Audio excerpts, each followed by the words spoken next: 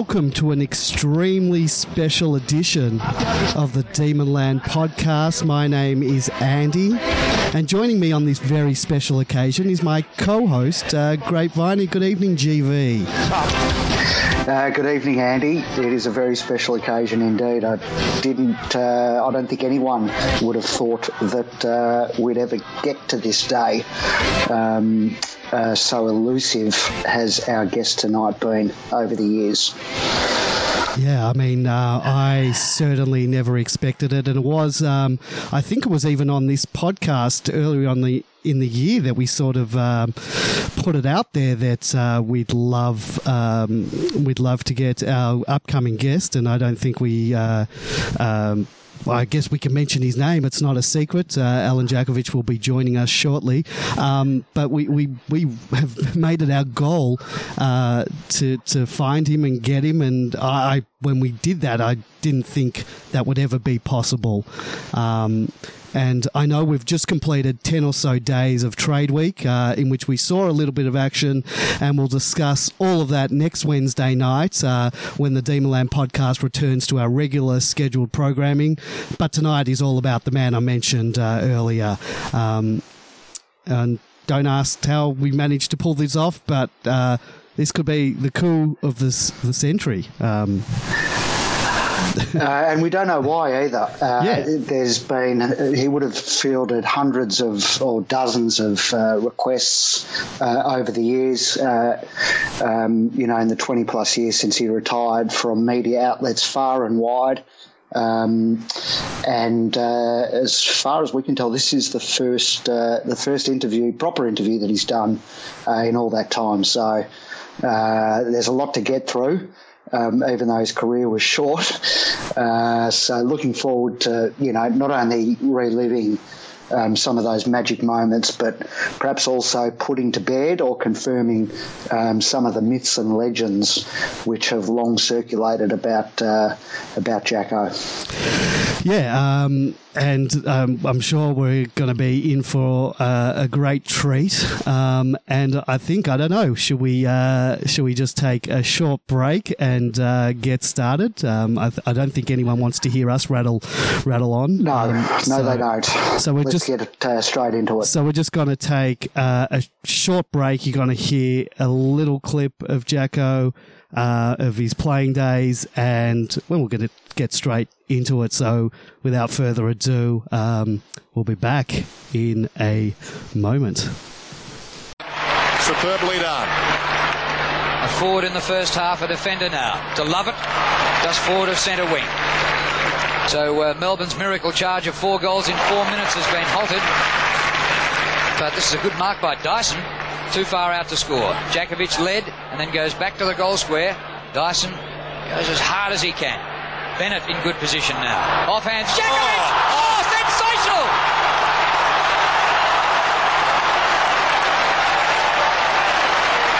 Well, you couldn't describe that goal. You'd have to see a picture of it. That'd have to nearly go down as one of the goals of the year. I can say that Dennis Stewart kicked a goal like that in a League Cup for Manchester City. But watch this, Jakovic. Oh, excuse me, please.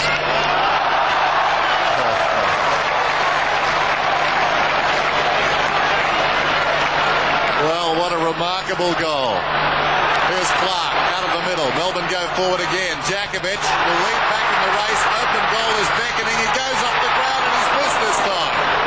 I think they should take him off, Dennis. He got the scissor kick. He missed the penalty. We're joined tonight by Demon royalty, certainly one of the most talented players to ever pull on the red and blue jumper.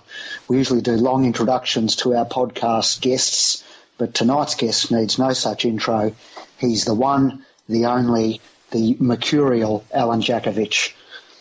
Alen, thanks for, I can't believe I'm saying this, I have to pinch myself, but thanks for joining us on the Demonland podcast.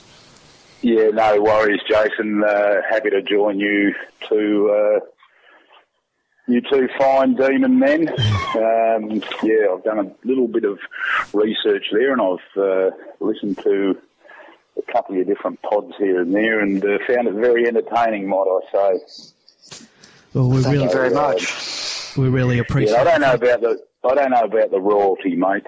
Maybe a mad, wild night.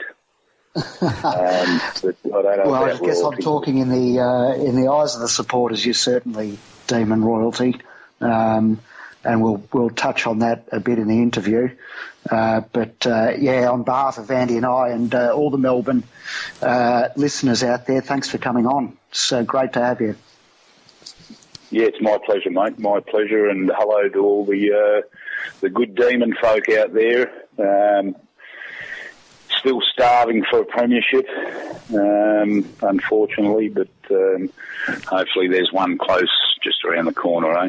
Well, with all the droughts being broken at the moment, with the Bulldogs and Richmond of late, we're hoping we're next cab off the rank. So, we'll look forward. Yeah, I think we've missed out there. I think the Bulldogs and Richmond particularly this year have sort of leapfrogged us a little bit, and it's a bit unfortunate, but I'm sure looking at the list there and some of the guys that we've got, and this young fella that we've just got over from Adelaide, I think Jack Lever, yep.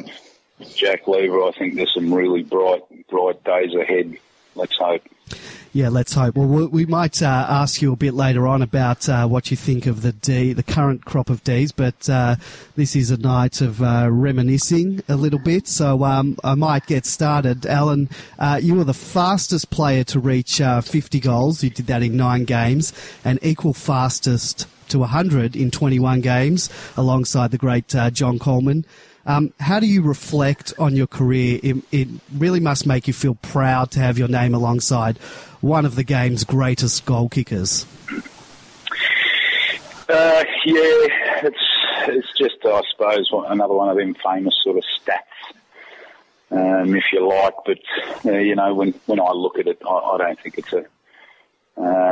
If I was 18 or 19 years of age at that time, and that happened when I was at that age, I would say it was a real great feat. But being 23 years of age, I think I was 22 or 23 at that time. I'd had a fair bit of senior football under my belt with Woodville in the SANFL, and also a bit of a stint up in Darwin. Yeah. So I was pretty primed and sort of ready to go. And then I suppose what unfolded in that season sort of probably fueled me to really, get cracking, if you like. And it was a bit of a purple patch there, if you like. And that was fueled by a lot of different emotions, and just basically a want there to sort of succeed, and Did you come in thinking to the VFL that you would succeed? Because you did have that experience under your belt, as you say, but just to take the listeners through it, you made your debut in round 1 of 91 against West Coast, but it wasn't until you were called to the senior side in round 14 that you hit your straps, and you hit them hard. You kicked 3 against Hawthorn that day, and then bags of 8, 6, 6, 8, 7, 11, 5, 8 and 6 in 9 of the next 11 games. You talk about the purple patch. Did you come in thinking you'd be able to do something like that, or did you surprise yourself with the success? No, I did think I could do it. And I think a good grounding for that was probably a game up in Darwin with representing the NTFL against Essendon up in Darwin, a great Kevin Sheedy initiative where he took sort of football around the country. I mean, he was a real pioneer as far as that was concerned. And I remember playing in a game there against Essendon, playing on Terry Danaher. I had to earn every kick. I kicked 8 on him that day, I think, but Terry Danaher at that stage was probably into his early to mid-30s. I was 21, probably years of age there, sort of jumping out of my skin, and I can still remember sort of preparing for that game, thinking, "Wow, we're playing against Essendon here, and this is as closest to the big league as you can get," and some of the names that were in that side, which I ended up playing against, a year later when I went down to Melbourne. But I think that particular game, kicking 8, as I said, for the Northern Territory, really made me believe that, I can belong in this sort of company. Yep. And, when I look back and reminisce on that, I've only probably got Kevin Sheedy to thank there. And like I said, what a pioneer. And, he introduced all this sort of stuff. And, if there's any young player out there that is playing on the fringes, playing in the VFL or even a high standard amateur competition, I couldn't stress more how great it would be to go up to the NTFL, up to Darwin. For the listeners that don't know, their season sort of kicks off basically now. And it runs through to Christmas, and I think January, February, late February is their grand final, and that really put me in good stead. I really developed a lot of speed up there. I really enhanced my game as far as my explosiveness, if you like, when you've got these young blackfellas chasing you, and they are lightning quick. You've got to really know what you're going to do with the ball before you get it. You've got to know what you're going to do with it, because they're going to be really hot on your tail really quick. And it's a beautiful brand of football. It's very skill orientated. You don't get the real big heavy clashes. It's real pure football. Not to the old. It's an open game, isn't it, up there? Very open and very quick, and really, if you haven't got the skills, you won't survive up there. You've got to be real quick with your hands and feet.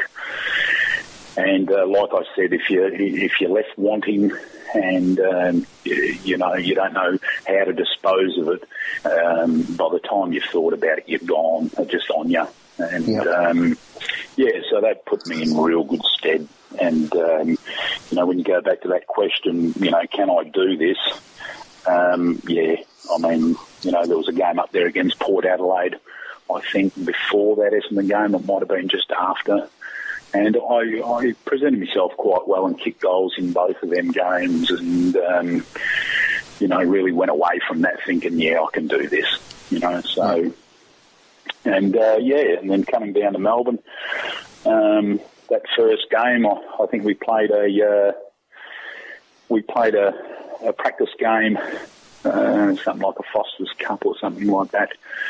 And, we played one there against Brisbane at Carrara, and I played on the half-forward line and kicked half a dozen and was feeling pretty good. And then, unfortunately, that first game we had to travel to Perth, and it was a real stinking wet day in Perth, and I think we only kicked 2 goals for the whole game. I think I might have had 2 kicks that day, and one of them was in the arse.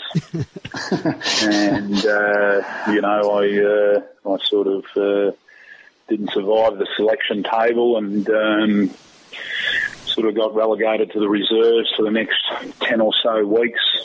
And I did feel that I should have been in that team. I think the team was going along quite all right. Darren Bennett was serviceable, and I still felt that kicking 10s and 11s and 8s and consistently in the 2s, I felt like I should have been there earlier, and I think that might have really lit the fire, if you like. Yeah, I was going to ask you. I was going to ask you about that. Why did it take so long? You kicked 60 goals in 10, 11 games. What do you think it was? Well, I'm not too sure. I think the match committee or John Northey could better answer that question.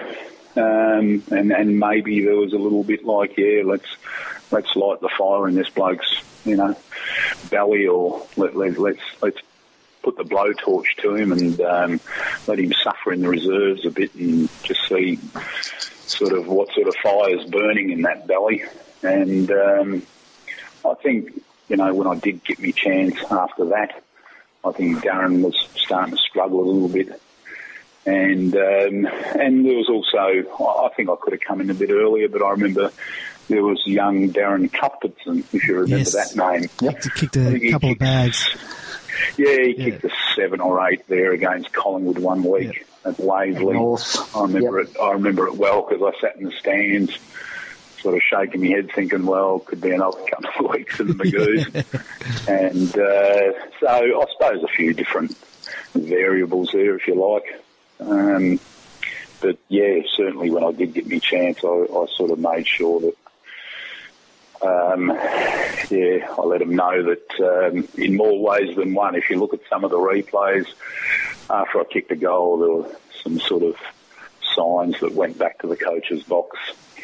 And so what, that fist up that you used to do, was that fist that you used to do, the punching of the fist up? Yeah, a bit of that. A couple of fingers might have been sort of been protruding through that fist, if you like, or whatnot. But it was a bit of me against the rest of the world, if you like. I'd also lost my father a couple of years before that, and he was instrumental in my life, and it's hard to deal with that sort of loss. And,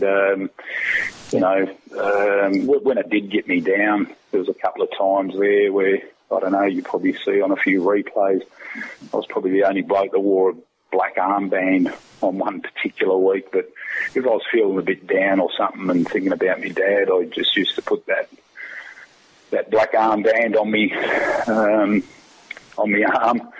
And, if anybody asked it, I used to say, well, it's just a bloke I knew in Darwin, or a bloke I knew in South Australia or something passed away, and didn't sort of elaborate on it too much. But it was just a time where I was missing the old man, and that just sort of helped me sort of, bring him along with me. And that's what I. So you were actually still very young when you lost your father. Obviously. Yeah, that's right. Yeah, I was just before I turned 20 or so, something around about there. So, unfortunately, Dad passed away pretty quickly after a short illness, and unfortunately, didn't get to see my brother Glenn and myself play at the big dance there, if you like, and it's something that we sort of carried with us. And what can you say? That's life, Yeah, well, let's go through some of those games in a bit of depth. I was watching today, and I've put up onto the Demonland Facebook page your game against North Melbourne. That famous 11, I think you kicked 11, you kicked like 9 behinds, 1 out on the full. And that game is a favourite of everyone's. Tell us a bit about that famous scissor kick goal that you kicked that day. What was going through your head when that ball was coming in? Well, I think that was just a bit instinctive, that particular thing. I mean, if you sort of blink, you miss it, and the ball sort of went over the back of the pack, and the way I read it, I sort of went beyond it as well, and then all of a sudden it just popped out there, and then I did a few of them in the backyard with a soccer ball. I don't think I ever attempted to do it with a football. Is that from a soccer background? Is that where? I think so. Yeah, I think so. We played a lot of soccer in the backyard when we were kids, and the old man wasn't really keen on us being sort of that European background. He wanted us to play soccer, but you know, when all your mates at school are playing footy, and you know, you know, that's how you first sort of get introduced to sports like this. You know, it's your mates, it's playing with your mates, and yeah, so that soccer sort of thing didn't last too long. Although I still love me soccer, and I played a little bit for Adelaide, Croatia, probably in a second division, I think, when I was playing in Adelaide. And you can do those sort of things when you're young, sort of play footy on a Saturday and go and play soccer on a Sunday. Yeah. But probably not at the highest level. I don't think an AFL club would let you do stuff like that today, or they wouldn't let you now, though. But yeah, that was one of them days where just jumping out of the ground.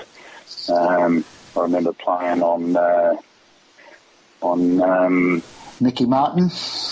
Mickey Martin that day, that's right. He sort of came out with the thump and got all aggressive and you know, told me he was going to punch me in the back of the head if I go anywhere near the ball and this sort of stuff. And I didn't say too much. I never used to say too much until you actually let your goal kicking do the talking. And once I was up and about and kicked a couple, then I sort of let Mickey know that day that, look, mate, don't worry about punching me in the back of the head. I'm going to make you look like a clown today. So, and the more I kicked, the quieter poor old Mickey got. And it was quite funny because I started to rev him up there after I had about 4 or 5.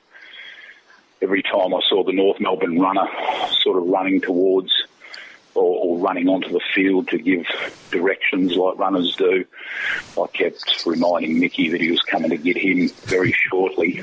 And to lift your head, Mickey. I was saying, lift your head, Mickey. He's coming to get you. He's coming to get you. I think you had a few opponents that day. The runner finally did come out to move him, and I gave him a few pleasantries and made sure that I said goodbye to him. And unfortunately, I got a great respect for Mick Martin. I watched him play some great games.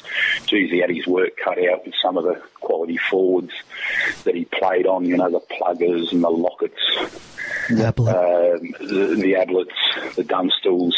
And, you know, unfortunately, I never got to play against Mick again. I never gave him another through injury and whatnot, maybe suspension here or there.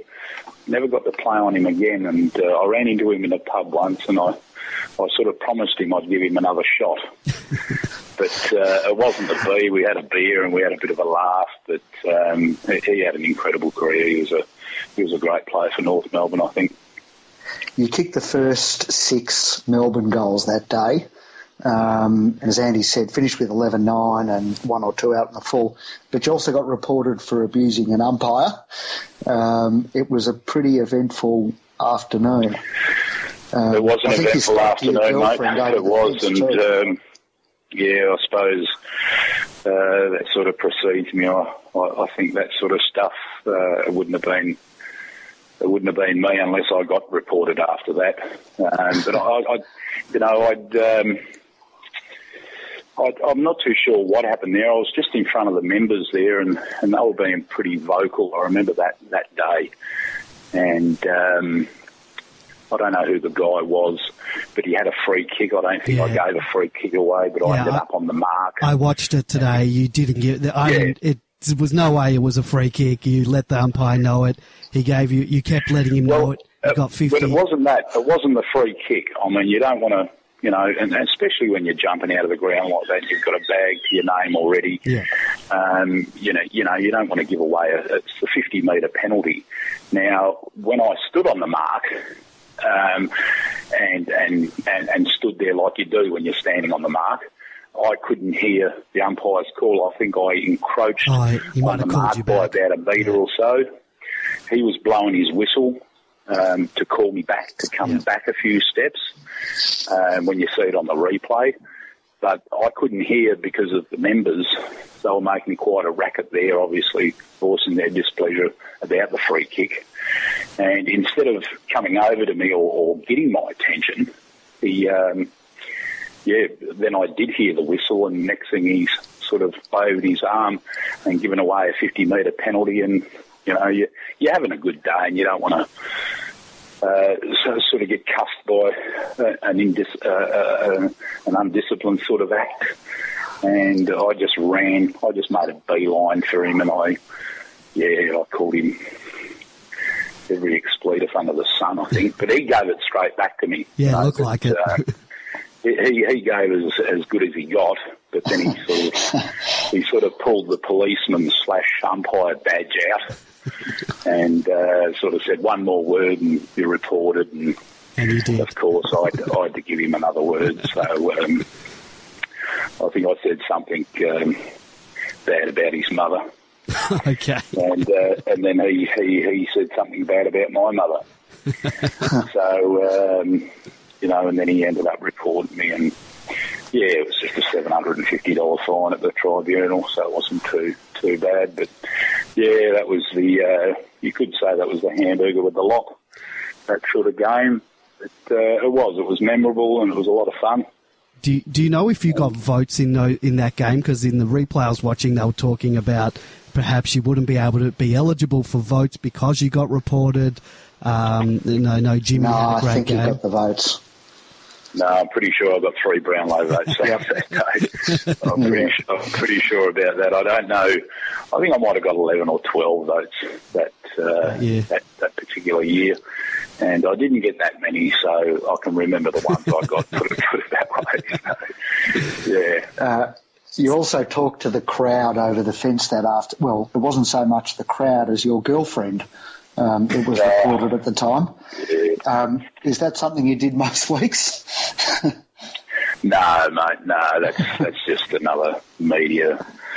A media beat up there, I think. But look, they don't miss a thing. And look, because of my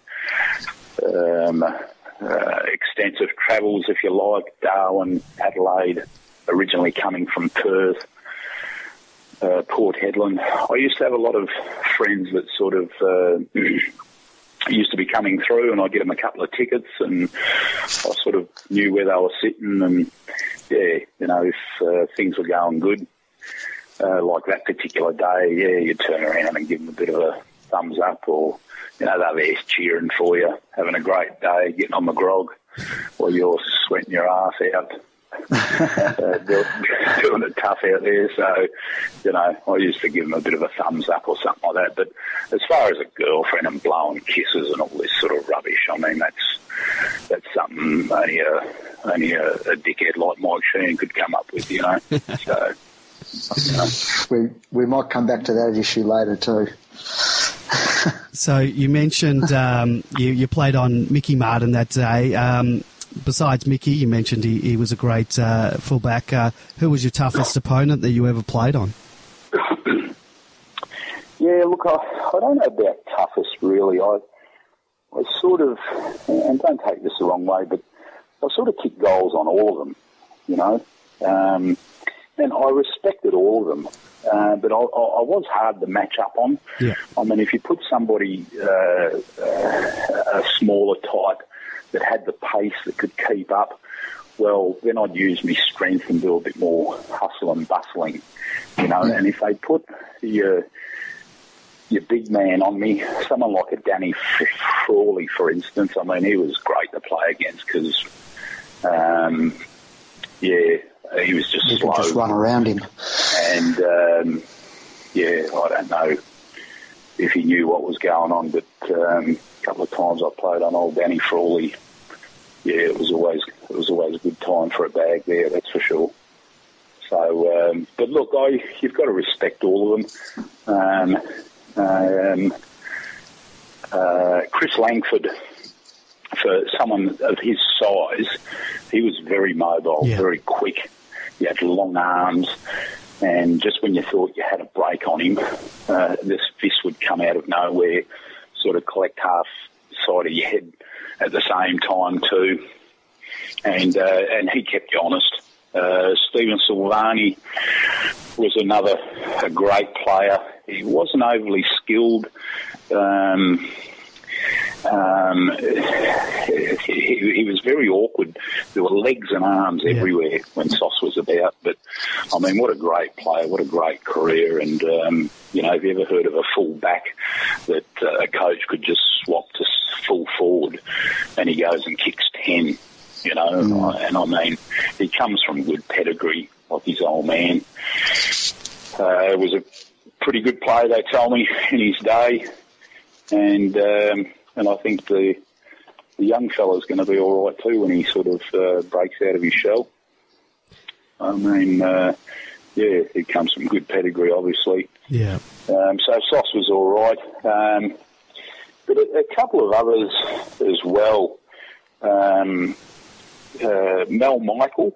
Mel Michael was only young when I come across him, and I might have kicked a few on him, but geez, again, you could see that this bloke was going to have a great career. He just had pace, he had strength, he had a bit of mongrel in him, he had everything. And I really, here's a guy that went on and played, close to 300 games and played in a few premierships up there at Brisbane, was a great player. And also Mark Zanotti. Do you remember Mark Zanotti? Yep. Played with Fitzroy and Brisbane. I think he also had a stint with the Eagles there early days. Yeah, Mark Zanotti had it all too. He was strong. He had a few screws loose in his head, which I could sort of relate to. He was pretty good, old Zanotts, that's for sure. So a few weeks later after that North game, we were playing an elimination final against Essendon. You had only kicked one goal in the first half and we were down by a few at half-time. But you turned it on after the last break. You kicked 7, including a celebratory long one after the siren. That kind of day wasn't unusual for you, was it, where you're quiet in the first part of the game and then you sort of let loose and wreak havoc in the second half? Yeah, that was a funny game. That was it was really windy out at Waverley that day. Yep. I remember, presenting myself, leading as well as I could, and there were a couple of times there where the delivery wasn't the best, but I mean, I didn't whinge about that because when the ball was on the ground, I didn't mind. I could scoop it up pretty quick and turn on either side pretty quickly and snap goals. But I just remember the ball just bouncing the wrong way a couple of times, and I was glad I got that goal just before half-time because I think that sort of helped just, I suppose as a forward, when you're sitting there and you've got nothing to show for half a game of footy, you're starting to think about the Pine bench, and being dragged.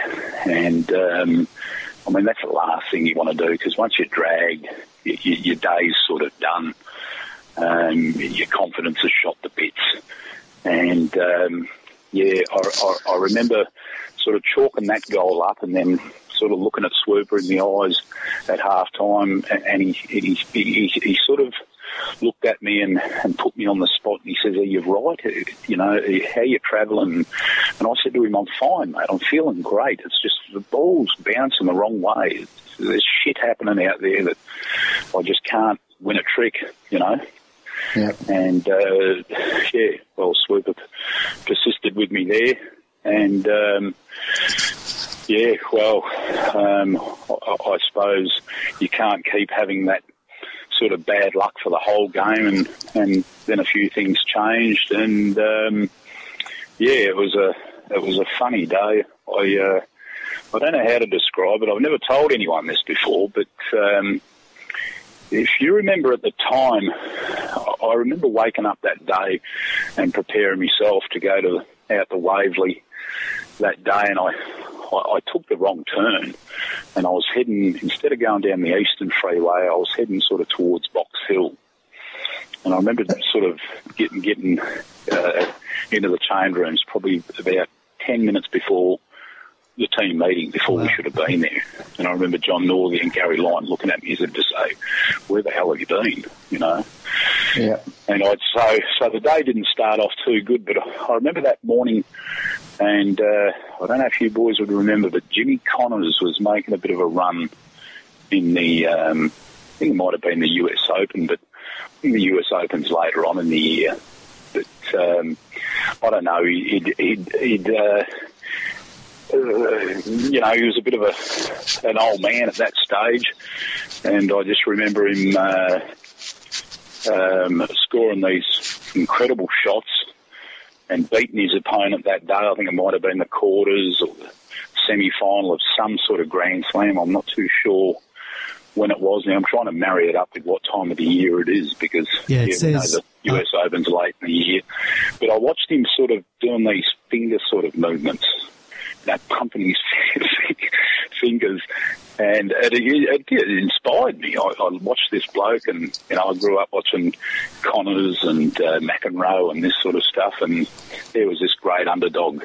I think he might have been playing McEnroe that day, or Ivan Lendl or someone like that, and they made a big deal of it. And if you watch that last goal after the siren, there was a little bit of Jimmy Connors there, sort of with the fingers. The celebration. I don't know where it wasn't, you know, premeditated or anything like that. It just came out, you know. So so it was a good day. It was always good to beat Sheedy's boys, that's for sure. And sent them packing. That was an elimination final, I think. So they went home and... you talked about being dragged just before. I do remember a game, it was in the following year or the year after at Victoria Park, where you were dragged in the first half, after a very quiet first half, but then you came back on and kicked a bag in the second, helping Melbourne to a close win. Well, look, any game against Collingwood, mate, you just had to get up. You just had to. I mean, you know, it's a long week in football. You know, every second bastard that you run into is a Collingwood supporter. And in all walks of life, whether it's the media or they just seem to all barrack for Collingwood, you know, and it's a long week when you get beaten by Collingwood. There's a lot of rivalry there, as you know. But, yeah, I remember the day very well. I think I kicked the first goal of the game and I was up and about. And then Gary Pert sort of run off me, and I followed him to about the centre circle. That's as far as I'd ever go, I think. And look, they kicked it sideways, they kicked it backwards and sideways to find him. And then all of a sudden, Gary Pert's having a shot for goal, 35 out, directly in front. And I'm standing back at full forward by myself. And... the energy when that runner ran out to me. I mean, the Collingwood folk were giving it to me really good after that, like reminding me that I might have kicked a goal, but your opponents kicked one too. You're such and such, and they had some great expletives there that they used to come out with that really make you laugh. But watching that runner come towards me. The energy at that ground that day and the build-up of the noise until they saw that runner's finger point towards me and say, "Come with me, you're off." And as soon as they saw that, they just screamed. And sitting on that bench wasn't a good feeling. Sitting in those old sheds, the amount of noise and the punching into that shed was just incredible. I'll never forget that. But again, it was me against the rest of the world, and you know, I knew I had to go out there. And I distinctly remember after the game, good old Jimmy Steins and Gary Lyon pulling me aside because I really wanted to wave to every one of them when I left that ground that day, especially after winning and kicking 9 or 10 or whatever I ended up with that day. I wanted to tell every one of them about it, but I think cooler heads prevailed there with Gaz and Jimmy, and sort of pulled me aside and said, "Look, mate, I've got long memories. Let it go. Let's go and have a shower and call it a day." Eh? So as they were sort of dragging me off, I still sort of turned around and gave them a wave, and they quite frightening that day, that's for sure. It seemed it was even tough having a shower because I could hear them outside waiting for me. And they didn't like that very much. And I think old Noel McMahon that day, I think thought it might be a good idea that I got a police escort out of there. So, there were a couple of policemen came in after I showered up and put me straight in the back of a divvy van. And I think they drove me around the block a few times until they subsided a bit and took me to my car. And then from there we went back to the wherever the function was. So quite an eventful day, but always good to kick goals and especially beat Collingwood. It's you were lucky you got to play in the time of those suburban fortresses. Unfortunately, that's disappeared from the modern game. All of that, we just play at the G and Etihad Stadium. It's all very clinical these days. You don't get the colourful stuff of suburban grounds. Yeah, and beautiful grounds too. When you look at they're like a billiard table, a lot of them now. And I remember a lot of times playing at some of those suburban grounds. And although they were nostalgic, and I look back at them with fond memories because that was an end of an era, you could have said. But it was always hard when you're having a set shot for goal, sort of having to deviate around all the patches. And if I was predominantly I was a right footer for goal, even though sometimes I used to line up with me left depending on what the wind was doing and all sorts of things like that. But before I'd kick with my right foot, I had to make sure that my left foot landed on a nice patch of grass. So because if you sort of went through your run up and just as you're about to kick with your right foot and you land your left foot on that particular mark, if it was muddy, it would just slip under your feet, so all that ground would move. So you had to find that green patch of grass to land your foot on before you kicked. And that made it a lot more interesting, that's for sure. But yeah, when I sit down and watch a bit of a game at Etihad or even the G was always well presented.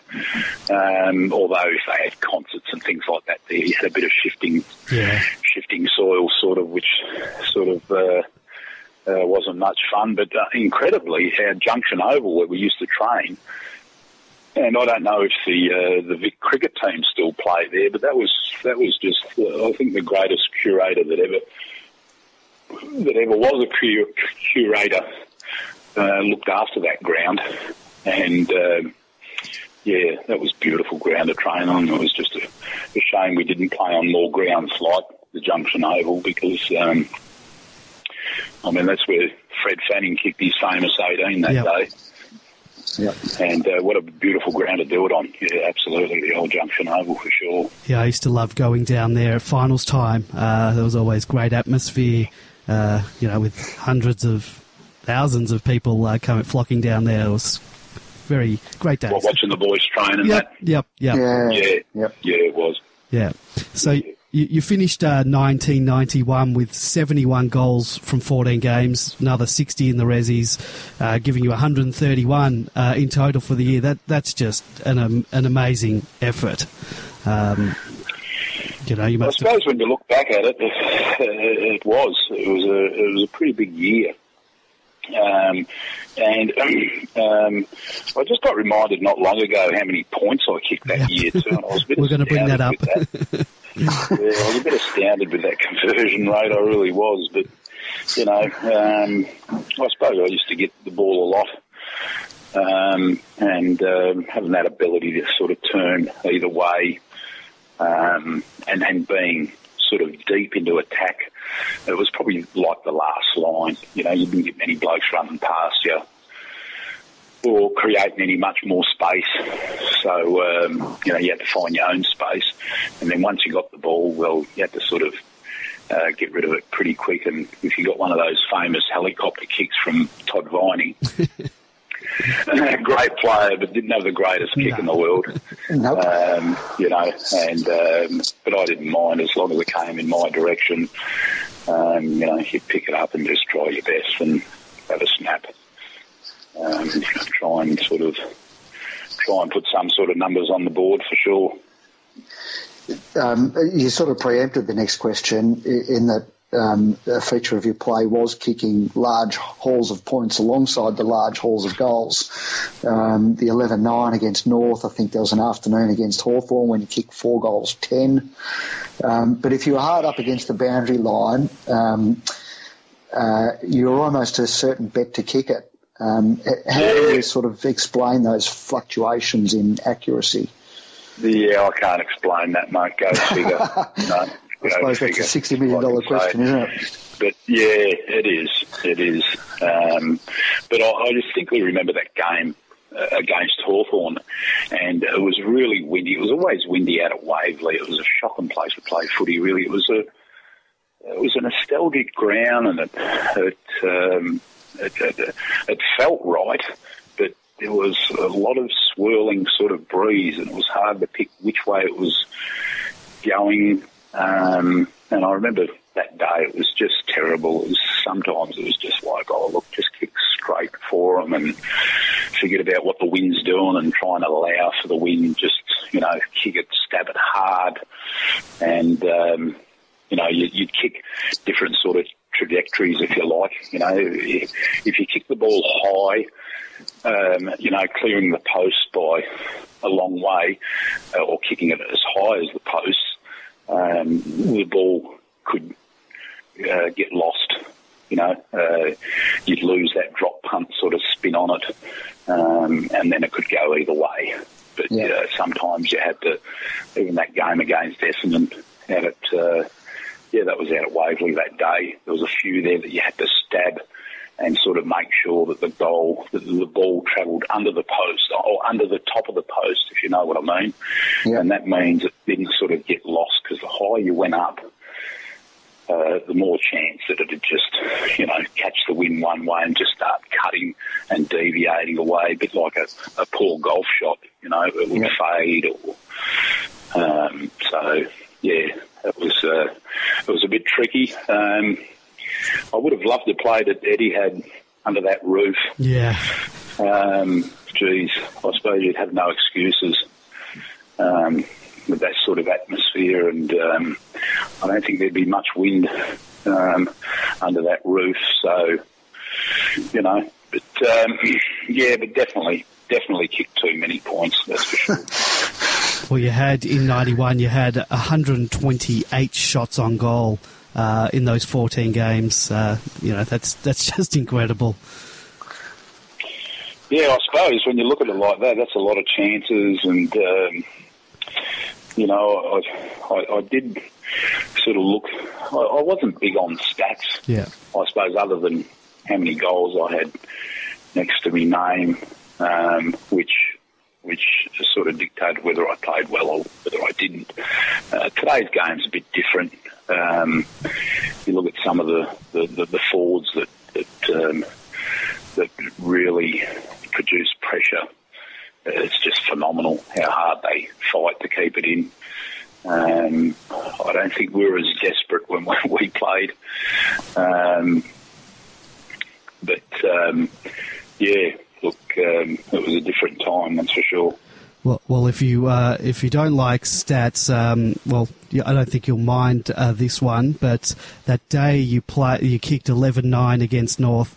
You had 23 kicks, 15. I can't remember what it was, but the one stat that stood out was the handball stats, and that was a big. I would have had about 11 that day.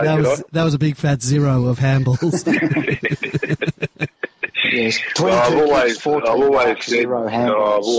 Jace, you can't handball goals, So, but look, a lot's been said about that over the years and the lack of handballs.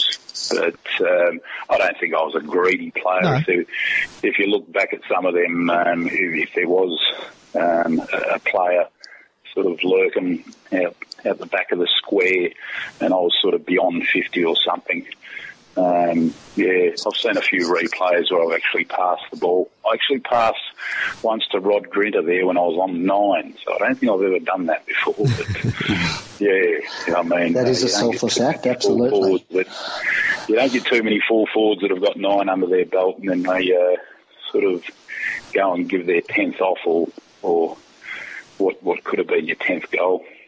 But no, look, if there was a player in a better position, you had to give it to him, and that's what you had to do for sure. And bring other players into the game too. It's not a one-man sort of show. You do look at other players, and I remember Rod Grinter sort of being in and out of the reserves there, and I just remember that day and thinking, if there he is by himself, I've got to give it to him. And he didn't let me down. He put it through, and I made sure I let him know that he owed me one. So if I did give it away, I was quick to go down and congratulate him. But I sort of said, "Hey, you got to give me one back." So, an incident that still gets brought up to this day, and that was when you kissed Glenn on the ground. He said later he was going to deck you, but that your mum was watching that day. Is that true? No. And how did he react? No. It was a special day. We did used to fly Mum out to every one of them Eagles games, and of course she was already in Perth when we used to play the Eagles over there. Yep. But she was proud as punch. Look, I think if you the Glenn that I played with in the backyard would appreciate that. Also, the Glenn in the backyard wouldn't have ever had a crack at me because he would have ended up on his back. Right. And that goes without saying. So I think that would have been in the back of his head too. But no, I think where there is a little bit, Glenn personally wouldn't have taken that to heart. But as far as Glenn, the West Coast Eagle team player, I think they didn't like that for the fact that they were the reigning premiers, and here we were sort of running over the top of them in the last quarter, running around kissing them. And I think that bit of pride, as far as the Eagles had, I think that might have been dented a little bit. So there might have been a reaction like that. But, only clowns like a Mike Sheen would bring that up and try and cause some problems there. Did he do that, did he, with that situation? Sorry? Did he do that? Did Mike do that with that situation? Did he try to drive it as a wedge between you two? Or? Oh, absolutely. Absolutely. I believe that. And, it's water off a duck's back as far as I'm concerned. We both look back at it with fond memories. And it was a special day. And Glenn, when we played the Eagles, when the Eagles came over, Glenn never flew back with the team. I think the Eagles used to fly back pretty much straight after the game on a Saturday afternoon. And they sort of used to get back into Perth at 10 o'clock at night or whatever, and that commenced their week from there, if you like. But Glenn used to stay an extra couple of days and not fly back till the Monday. Yeah. And of course, Mum been over there as well. And it was one of my better days, beating, and none of that was, how could I say, predetermined, you know what I mean? I never set out to do that. It was just a spur of the moment thing, if you like. I couldn't tell you what Glenn was doing on the mark or what he was saying, but if you ever watch that movie, The Exorcist, when that young girl's possessed on the bed, yep, and she's saying all sorts of things to the priest that's trying to exorcise her, if you like. Yep. Well, yeah, I frighten hell out of Glenn when he was younger with that movie. I think I introduced him to that movie, and he had to sleep for at least 3 months with the light on. And anyway, it used to be a bit of a running gag. We grew up as Catholics, not really staunch, but, you know, sort of from our background, and I think we saw the funny side in what that little girl had to say to the priest that day. And I think my first shot there, we were 3 points behind. Glenn was standing on the mark, saying all these things, like from The Exorcist. And then I missed. I kicked a point, and I think that brought us back to 3 points behind. It was about the 20-odd minute mark of the last quarter. Might have been the 23-minute mark of the last quarter. I remember Johnny Worsfold kicking the ball out. It might have been Guy McKenna. One of the two went to kick it over my head and sort of stabbed at it a bit, and before I knew it, the ball was back in my hands in that exact same spot. And Glenn had peeled off, I think, to chase. Might have been Earl Spalding, I think, that was running off or chasing him. And then as soon as he'd seen the ball back in my hands, Glenn ran back and took over the mark. I think it might have been Guy McKenna was standing on the mark, and Glenn said, no, you stand aside, let me stand on the mark. And then he started with The Exorcist again. and yelling out these expletives. And if you closely look on the replay, you can see Jimmy Steins with his hands on his hips, and he was really looking at what Glenn was saying and just shaking his head. He walks away shaking his head. And anyway, I don't know how that ball found the middle of my boot, and consequently went through the middle of the goals, and that sort of drew us in front.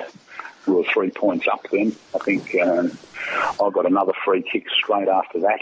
The ball came straight back down. I think the umpire played it on. I think Andy Lovell or someone like that ran into an open goal, and that was the last score of the game. But yeah, after kicking that goal, I think it was something that was, that was the word I was looking for before, premeditated. It wasn't premeditated. It was just a spur of the moment thing. And I think I said something else like what the priest might have said to the young girl in that movie, and planted one, and that was it. But the funniest thing about that was after the game, I remember doing a bit of media and press after that straight away, and there was this radio station and that radio station and whatnot, and it held me up a bit. And Jimmy Steins, being the consummate professional that he was, used to have ice baths and hot showers, and then back in the ice bath and doing all sorts of it. This is the way this guy used to go about his footy. Yeah. And I remember him walking up to me and just in that rich Irish accent just saying, "What the hell was your brother saying to you, mate? What the hell was that shit? What sort of family are you?" I couldn't breathe. I think a little bit of wee might have came out in my towel, and I was hunched over, and I couldn't even look at him. I couldn't speak to him, and I couldn't even breathe. I was laughing that hard. But Jimmy was pretty serious, and he started reciting some of that Exorcist, if you like, and saying, "What is this all about? How did your parents raise you?" And saying this sort of stuff. So it was quite funny, and and it all ended in tears, if you like, because I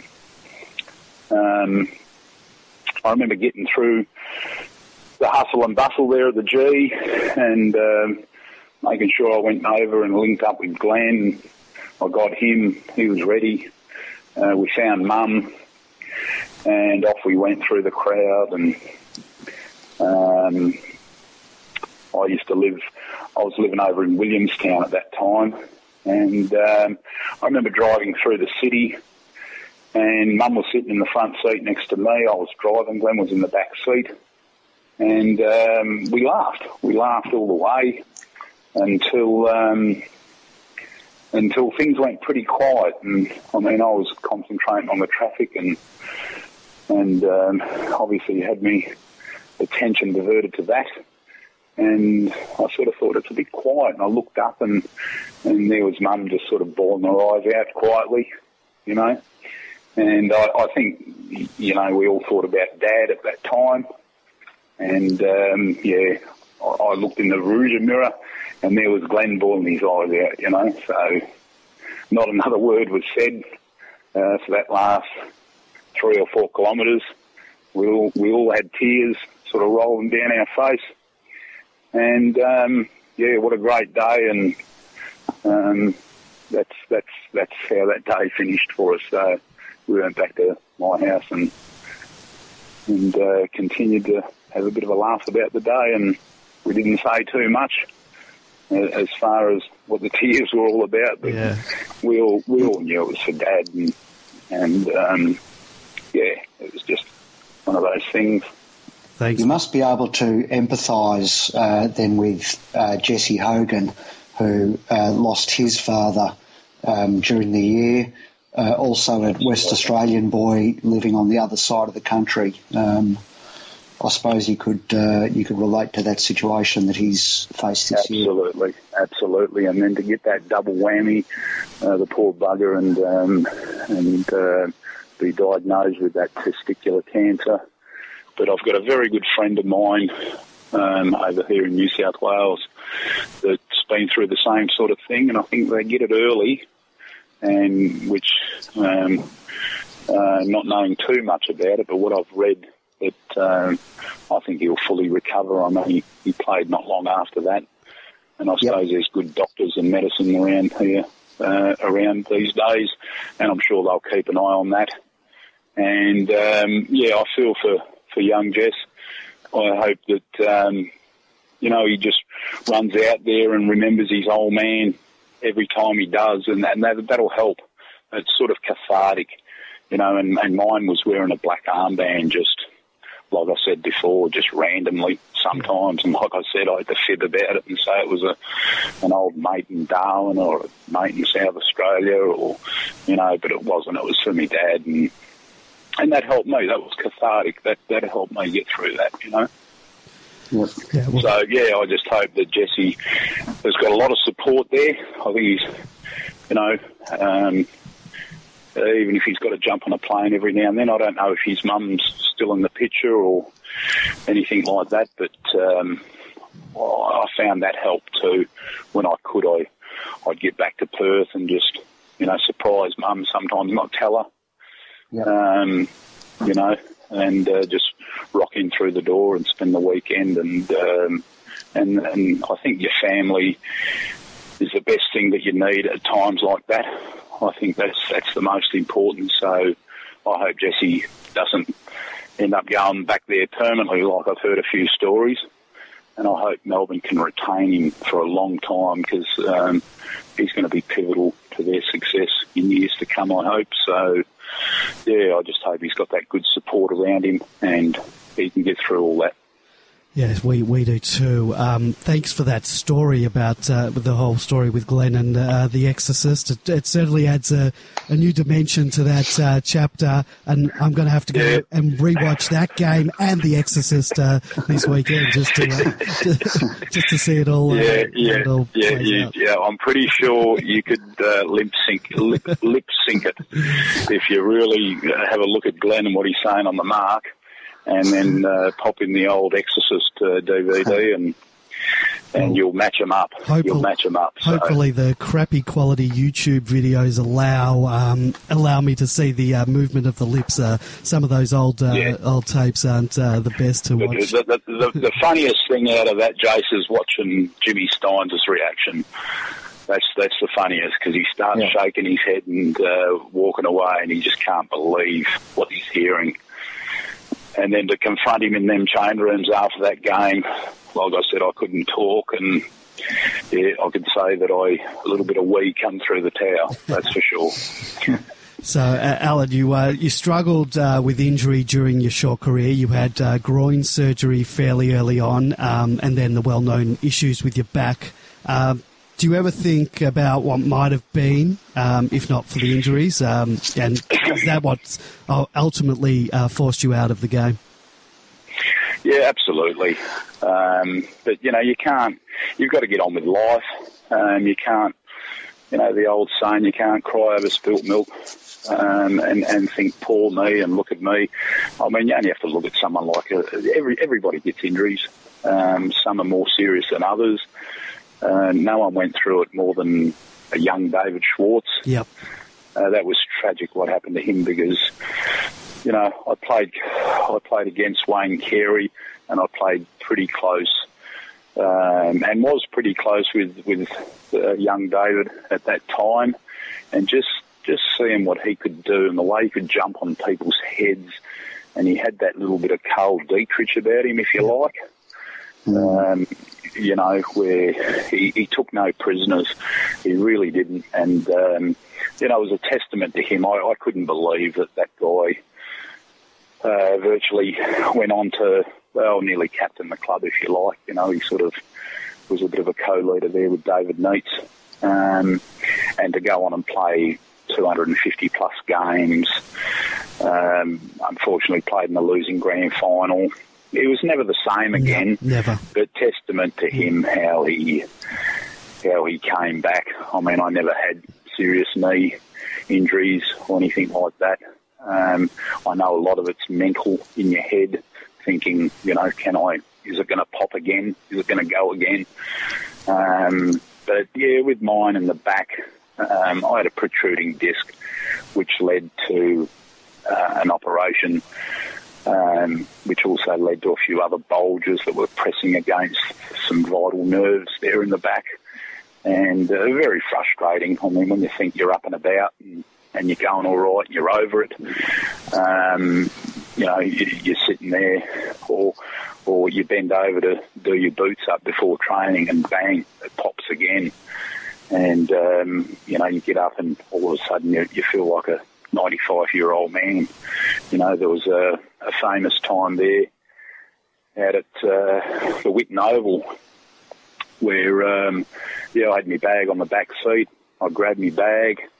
I turned, I grabbed my bag. I noticed my back passenger door was unlocked, so I sort of leant over to sort of pop the button, if you like, and then just bang, I got out of the car, and it took me about 35 minutes to walk 300 metres to the change rooms. I walked into the change rooms. When they looked at me, they couldn't believe what they were saying, but I just about needed assistance, sort of, and that's how the back goes, unfortunately. When I look back, I wish I had have worked harder to strengthen my core, and for that fact worked harder when I was injured. But I used to get down on myself a bit, probably, and didn't work as hard to get back. I think when I trained hard, contrary to what some people might think or want to say, or it's a better story to say that I wasn't a great trainer, but that's not true. If I was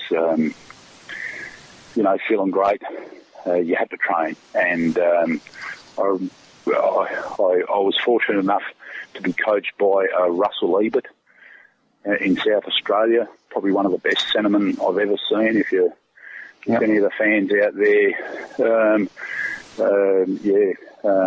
get hold of YouTube and type in Russell Ebert and see some of the games he played in the 70s and the 80s there for Port Adelaide. Just phenomenal, absolutely phenomenal. And he taught me some good things. I remember him once sort of looking at me boots saying, why is that one laced up different to that one? They've both got to be the same. You train, you play how you train. And he sort of taught me a little game, being that try and when you go out to train, there's not much pressure on. You haven't got pressure like in a game, if you like. and you work on your skills and you run and do all these different sort of drills. And he sort of used to say to me, try and get through the whole session without making one mistake. And I don't think I ever did it. It's a pretty hard thing to do, because you're catching the ball and kicking the ball probably 50, 60 times more than you would in a game. So it helped you sort of concentrate and try and train as well as you could. I think a pre-season is the most important thing in a footballer's life. Coming down from Darwin, I was pretty fit, but that first pre-season in early 91 was the hardest I've ever had to train in my life, and that paid dividends. Later on in the year there when I was jumping out of the ground, that's all. I put all that down to a good pre-season. And then after that, when I had the issues with the groin and also the back, I had interrupted pre-seasons. I could have come back from some breaks in better shape than I did. But yeah, what can you say? You mentioned playing alongside David Schwartz. In addition to, and particularly the Schwartz of 1994, you played alongside Gary Lyon, David Neitz, Sean Charles. Did that team underachieve, or did injury to you and to the others cruel our chances of winning a flag during that period, do you think? Yeah, I think a bit of both, mate. I think we did underachieve.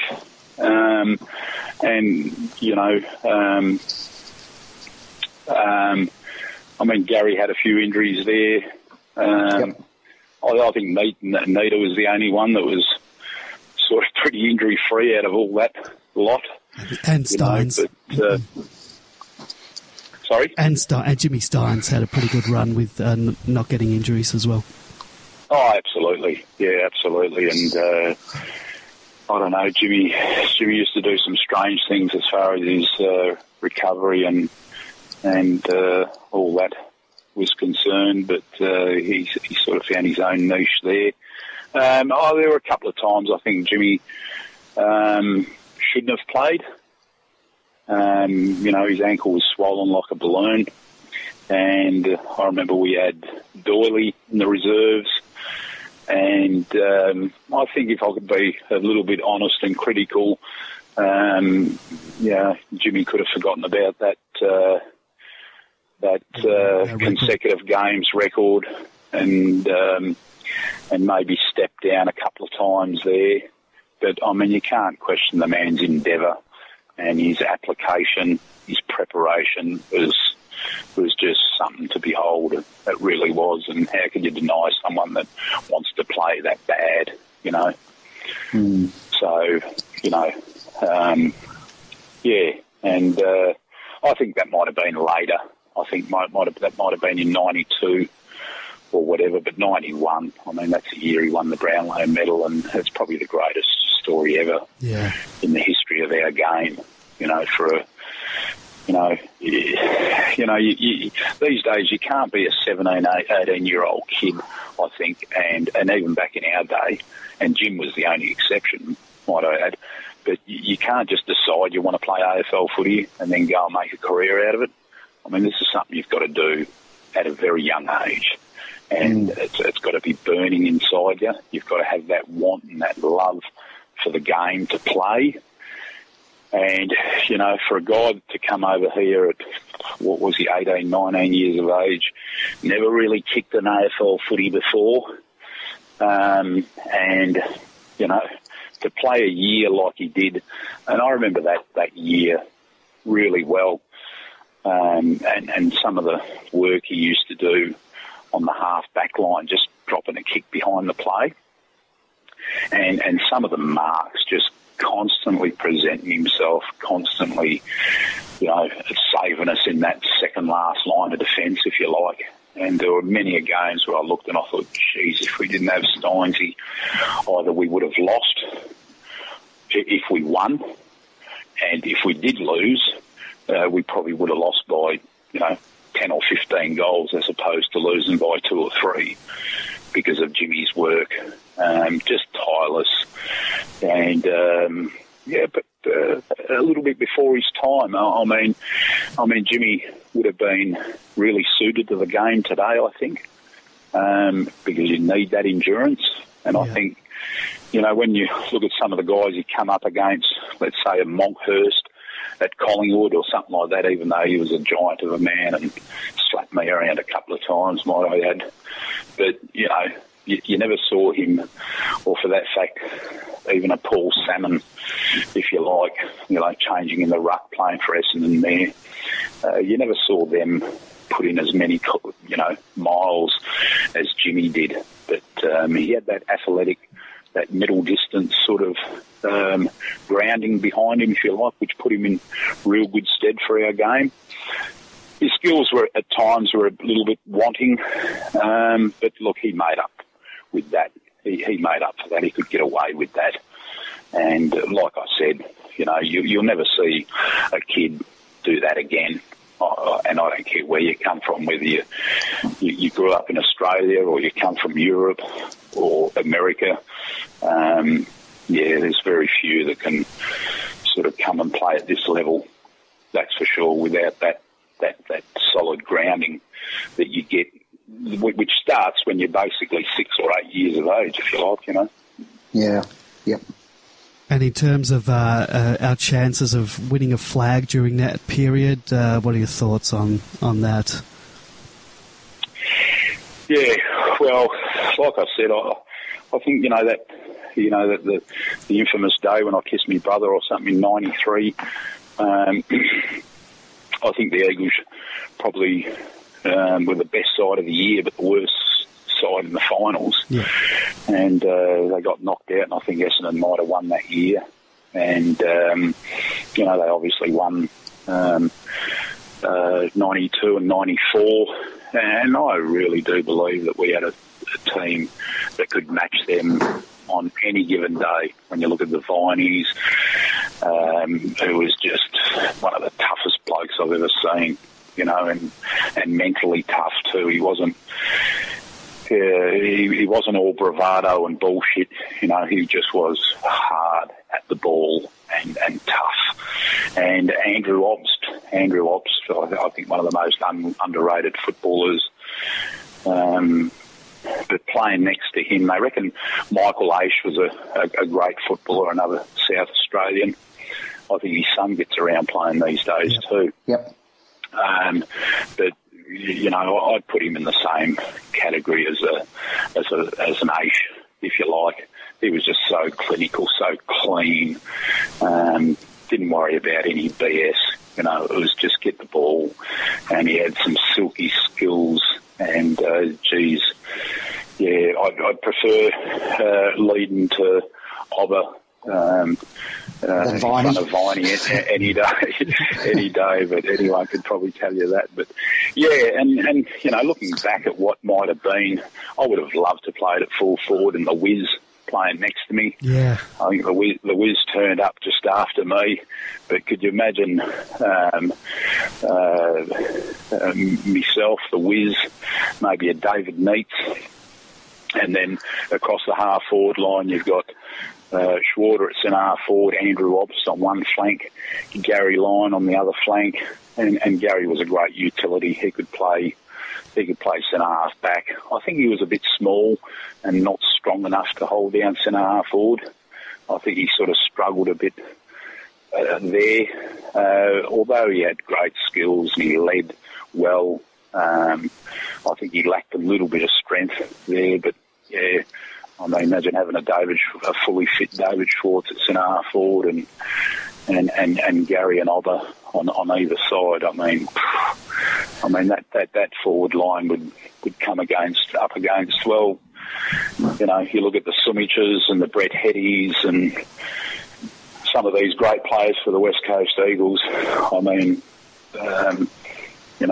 if we were all 25 years of age again and we were to play this weekend, I'd still think we'd be a good chance to beat them, Yeah, and if that was a measuring farm stick, alongside Djakovic is the stuff of dreams, that's for sure.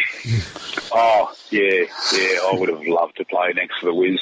I think I ran into him in a nightclub in Perth not long after he left Melbourne, and I don't know what we said to each other. It was probably about 4 o'clock in the morning. But we had a laugh and a bit of a hug and a bit of a joke, and it's probably the only time I've seen him. But Jesus, some of the highlights I saw of him standing on blokes' heads. Wow, could he play? Jeez, just a freak of a small forward. You know, there's another guy that you'd love to see playing today in today's football. I think he'd tear it up for sure. You know. Well, he's got a young son who's 15 or 16, I think, who, by all accounts, has got some of the old man's tricks. So we might get to see it again someday. Well, I haven't heard that before, but I'll be keeping a keen eye out for that. That's for sure. Yeah. So, absolutely. Alan, you played under 2 coaches at the D's, John Northey and Neil Baum, and then Terry Wallace at the Bulldogs. Can you tell us a bit about the different styles and how you responded to those particular styles and personalities? Yeah, look, Sweeper Northey was an incredible coach. I think another bloke that sort of left the scene a bit early. I know he sort of went on to Richmond after that, and then he sort of wasn't seen after that. But I'd put him in the same mould as a Malthouse, you know. Just don't leave any stones unturned. His preparation, I've never seen a coach. I haven't played under that many, but I don't think there were many coaches around that prepared like John Northey used to go home and write everyone a letter on what he thought, and you know, he'd come to training Monday at the latest, even Sunday for recovery, and there'd be a letter in your locker with some highlights and points, some mostly positive sort of stuff, you know. But he'd tell you if you played like a horse's ass, you know. And I don't know where you look at Barmy. Barmy's a pretty casual, sort of happy-go-lucky sort of guy. I think when he first turned up at the club, I remember Rod Grinder sort of saying to me, I hope he grabs some of these young players and backs them against the locker. And I think we're all expecting that from Barmy. I think if anybody sees the, was it the 70 grand final, Richmond and Carlton? Yeah, he used to knock a few players. 72. Yeah, when he was belting people left, right and centre. But he definitely didn't coach like that, that's for sure. He's quite... calm for a big bloke. He's very calm. And I remember once saying when he did take over, and I thought I was pretty grown up then and mature, and I didn't need a ranting John Northey, if you like. But I think I got that wrong. I think when I look back, I think I needed a John Northey to boot me in the arse and let some spit fly out of his mouth when he's talking to you. And you really did he did really command your attention when he talked to you, that's for sure. And he told you, and you see it pretty close to your face. So, two completely different sort of people with them two. Terry Wallace I didn't have too much to do with. He was probably your new age coach, but a lovely bloke and knew a bit about footy. He knew how to play. And, I suppose he should have won a premiership there with the Bulldogs. Maybe that year that Adelaide sort of steamrolled him that year in the finals. I learned a lot from all of them.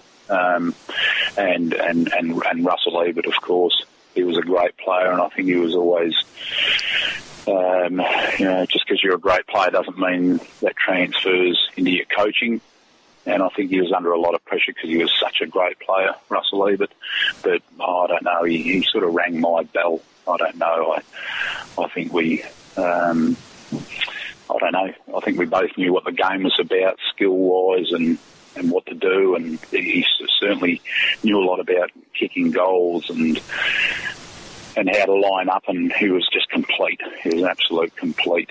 So I would have liked to been coached a bit more, probably by all of them, if you like. There was good parts in all of them, that's for sure. But Swoopy Northey was special. He was a special coach, that's for sure. Looking back on it now, I think you could put him in the same sort of bracket as a knowing Glenn and hearing a lot of other players talk about John Northey.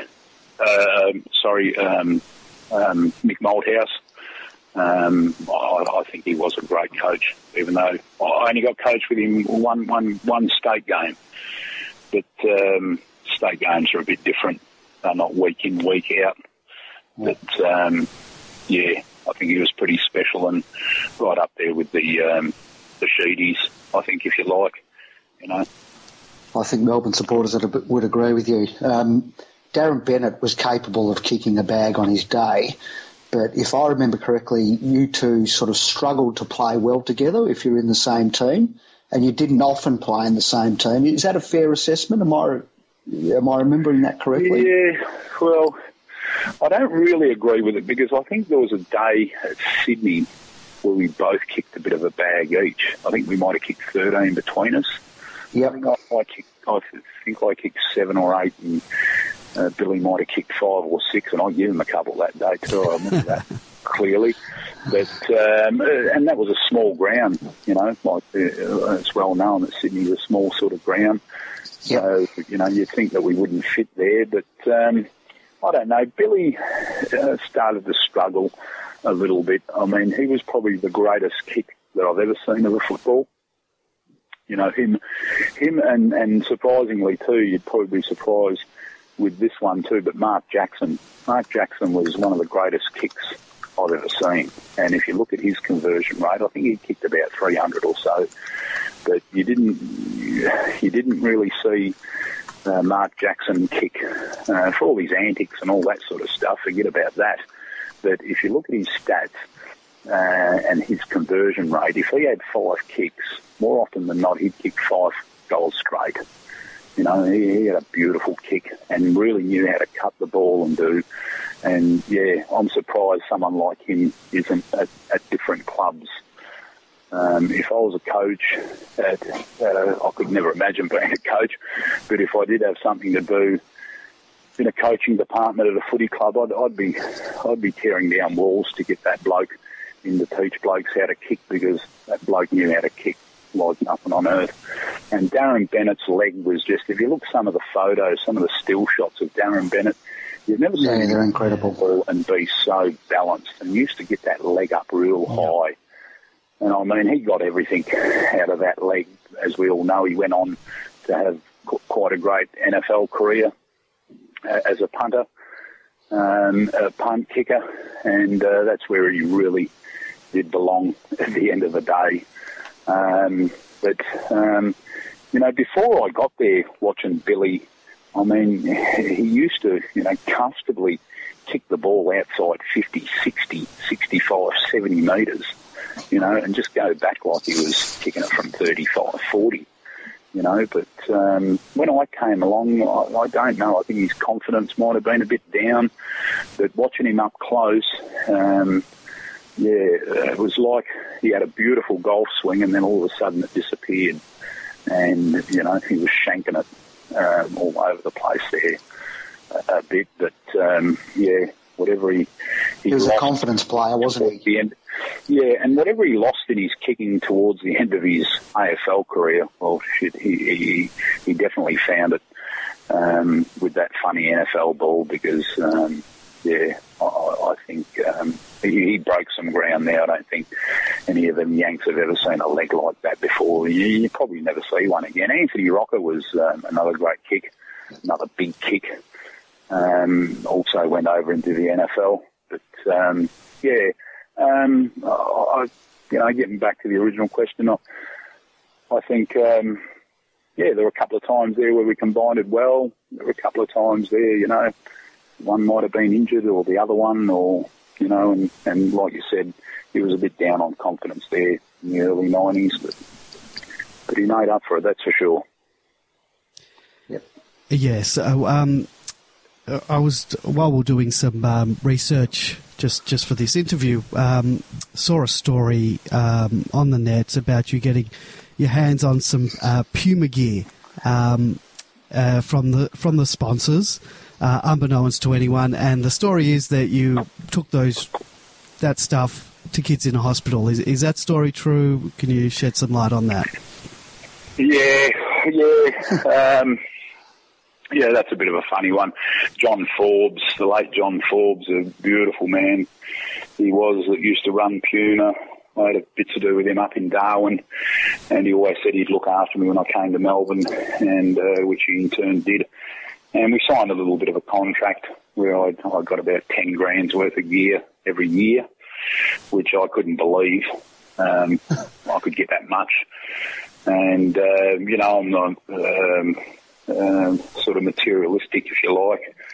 I looked at it and I thought, well, there's no way that I could go through that much clothes in 1 year. And I remember him distinctly saying, look, what you don't use, that doesn't run into the next year. So next year it starts again at 10,000. So you can't sort of take your credits over to the next year, if you like. So, yeah, look, I used to sit there and go, well, look, I'm not going to, I'll be flat out going through 2 tracksuits and a couple of pairs of shorts and a couple of pairs of runners and half a dozen pairs of socks.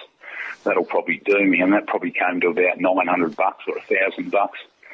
And, at that time you used to get a lot of mail to go and see young kids in hospital, which you could never say no to. And, young kids, very sick young kids that would die, and sometimes you'd turn up to visit them and they weren't there. And that used to be a bit tough. But by the same token, whatever little niggle I had, or if I was feeling down because I got dropped or I was overcoming an injury, that sort of paled into insignificance, if you like. When you saw these young kids, and your heart used to bleed for them, and I'd come to see one, and then there'd be, the whole room would be full of kids coming from everywhere, and I used to feel a bit bad because I only bought one footy or one T-shirt with me to see this one particular kid, and seeing all them other ones, I thought to myself one day, well, I'm going to go back to Puma and I'm going to fill that boot up and take them all a shirt. And I think they woke up to it when the girl in the warehouse sort of said, yeah, look, he's taken the whole lot, and he's taken all different sizes, small sizes and medium sizes, and I think they might have thought that I was sort of flogging them down the market or something like that. And I think they might have even had someone follow me one day, and as the story goes, I think Forbes, he told me once that they fired me straight to the hospital that one day once they saw me sort of grabbing a big handful out of the boot and going back into that children's ward. I think they sort of went, oh, okay, he's not selling them at the market, and, but yeah, why not? Alan, it's been more than 2 decades since you finished up, but on the Melbourne Footy Forum that we run, Demonland, every now and again, invariably, a new thread pops up asking, where's Alan Jakovich? Are you aware of just how popular you are still with the Demon Faithful? I mean, you're sort of revered as a god. You probably don't want to hear that, but maybe it's because you've been off the scene for so long, but people love what you did, how you played. Were you sort of aware of all of that? In the last decade? You do get reminded of it. Not that I'm very active on social media. I sort of don't know too much about that, but I will get reminded every now and then from a friend that might have seen something or heard something or something like that. And, when I finished playing footy, I gave up a lot to play footy, a lot of your life and a lot of your time. And then, I didn't mope around too much when it was over because there were other things in life that I wanted to pursue, like me love for fishing and the outdoors and stuff like that, stuff that you can't really pursue, especially in the winter months when you're playing footy.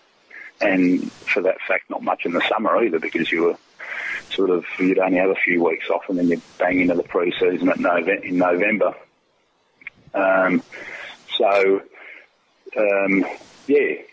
Off I went and got on with my life, and basically kept a pretty low profile. I'm pretty quiet, if you like. I've got a beautiful wife and a couple of kids now, and they consume a lot of my time. I'm pretty much a family man, if you like. And, just enjoying it, watching them grow, and, getting on with my life. I can already hear thousands of listeners wondering the question, is there a father-son prospect in the works, or as we're now allowed to dream and believe too, a father-daughter prospect perhaps? Yeah, there could be a father-daughter one there. There's not a son one there. But no, I've got my youngest is quite incredibly gifted academically, and it must come from her mum. Definitely not for me, because I didn't pick up many books when I was young. But she's constantly got a book in her hand, and she's really excelling at school. And they're not really that much into sports, so I suppose that's a problem with a lot of kids these days. They are sort of consumed with all these gadgets and things like that. But even though my wife keeps a pretty close eye on that sort of stuff and makes sure that they get outdoors, they're not really into any ball sports or netball or anything like that, really. So you can only back them and sort of embrace what they embrace and what they love. And I'd love to see one of them playing in the WAFL for sure. It would be something special to see, but I don't think so at this stage, mate. As Andy mentioned before, and you said you've sort of been out of the spotlight since your retirement. The interest in you hasn't subsided. There's been all kinds of apocryphal stories of you running fishing charters, working on an oil rig, working in the mines. Can you confirm any of those stories? And can you share with us a bit of that's all true. What you're doing these days? Yeah, they're still doing the same thing, mate. It's still seasonal. Up and down the East Coast, we run a bit of a charter company in season, and then out of season, we sort of do a bit of work with BHP and shutdowns and things like that on oil rigs when they shut them down, and sort of involved with a bit of OH&S and gathering permits and all that sort of stuff. I did a fair bit of rigging before that, and sort of found an easier option running around sort of chasing permits and things that are all OH&S compliant these days. And that sort of keeps me busy in the off season, and then in the fishing season it's pretty all systems go. Even when we're not doing that, we're not chasing fish, we're transporting boats, things like that. So I utilise some of my licences there to move boats around up and down the coast and things like that. So that keeps me pretty busy, and that's about it. Do you still watch the game and follow what's going on? And more importantly, are you still a demon? Oh, absolutely, through and through. Once a demon, I think always a demon. That's for sure. And unfortunately, on the north coast of New South Wales, I probably only get to see Melbourne 2 or 3 times a year, which isn't enough. I'm just starting to get a little bit more savvy with the digital world, and you've got phones now that can sort of play your games. So I'm looking forward to seeing a few more of them. But obviously up here, we get the Greater Western Sydney games live, and we get the Sydney games live. Yep. So when Melbourne are playing either of them two, we usually get that live feed. So I sort of make time to make sure that I catch them games. I had a fair bit of interest in the West Coast, believe it or not, when Glenn was still playing and I was retired, and I still kept a pretty keen eye on Glenn to see how he was going. And I basically like any other punter out there that enjoys their footy, try and keep an eye on it and watch what's going on, and and a special eye on especially on Melbourne, and I can see some real good things happening. I just hope that they can keep this route. I'm super impressed with the reigning BNF Clayton Oliver. I could see great things in him before he even started doing great things, and is that because of Hogan. Is that because of the number that Clayton Oliver was? It might have been the first thing that sort of sprung to my attention, but no, believe me, what he can do with the ball and the way he rebounds and just his evasiveness, a great player. He's going to be a real Melbourne great. I think he's a special kid, isn't he? He's very special, he is, and we spoke about young Jesse there before. He's a great forward. Big Maxi Gawn, I love watching him play. Yeah. He was crawled by injury last year.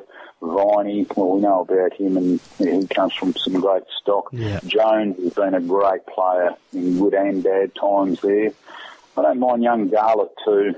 He's not a bad forward. I think he needs to be...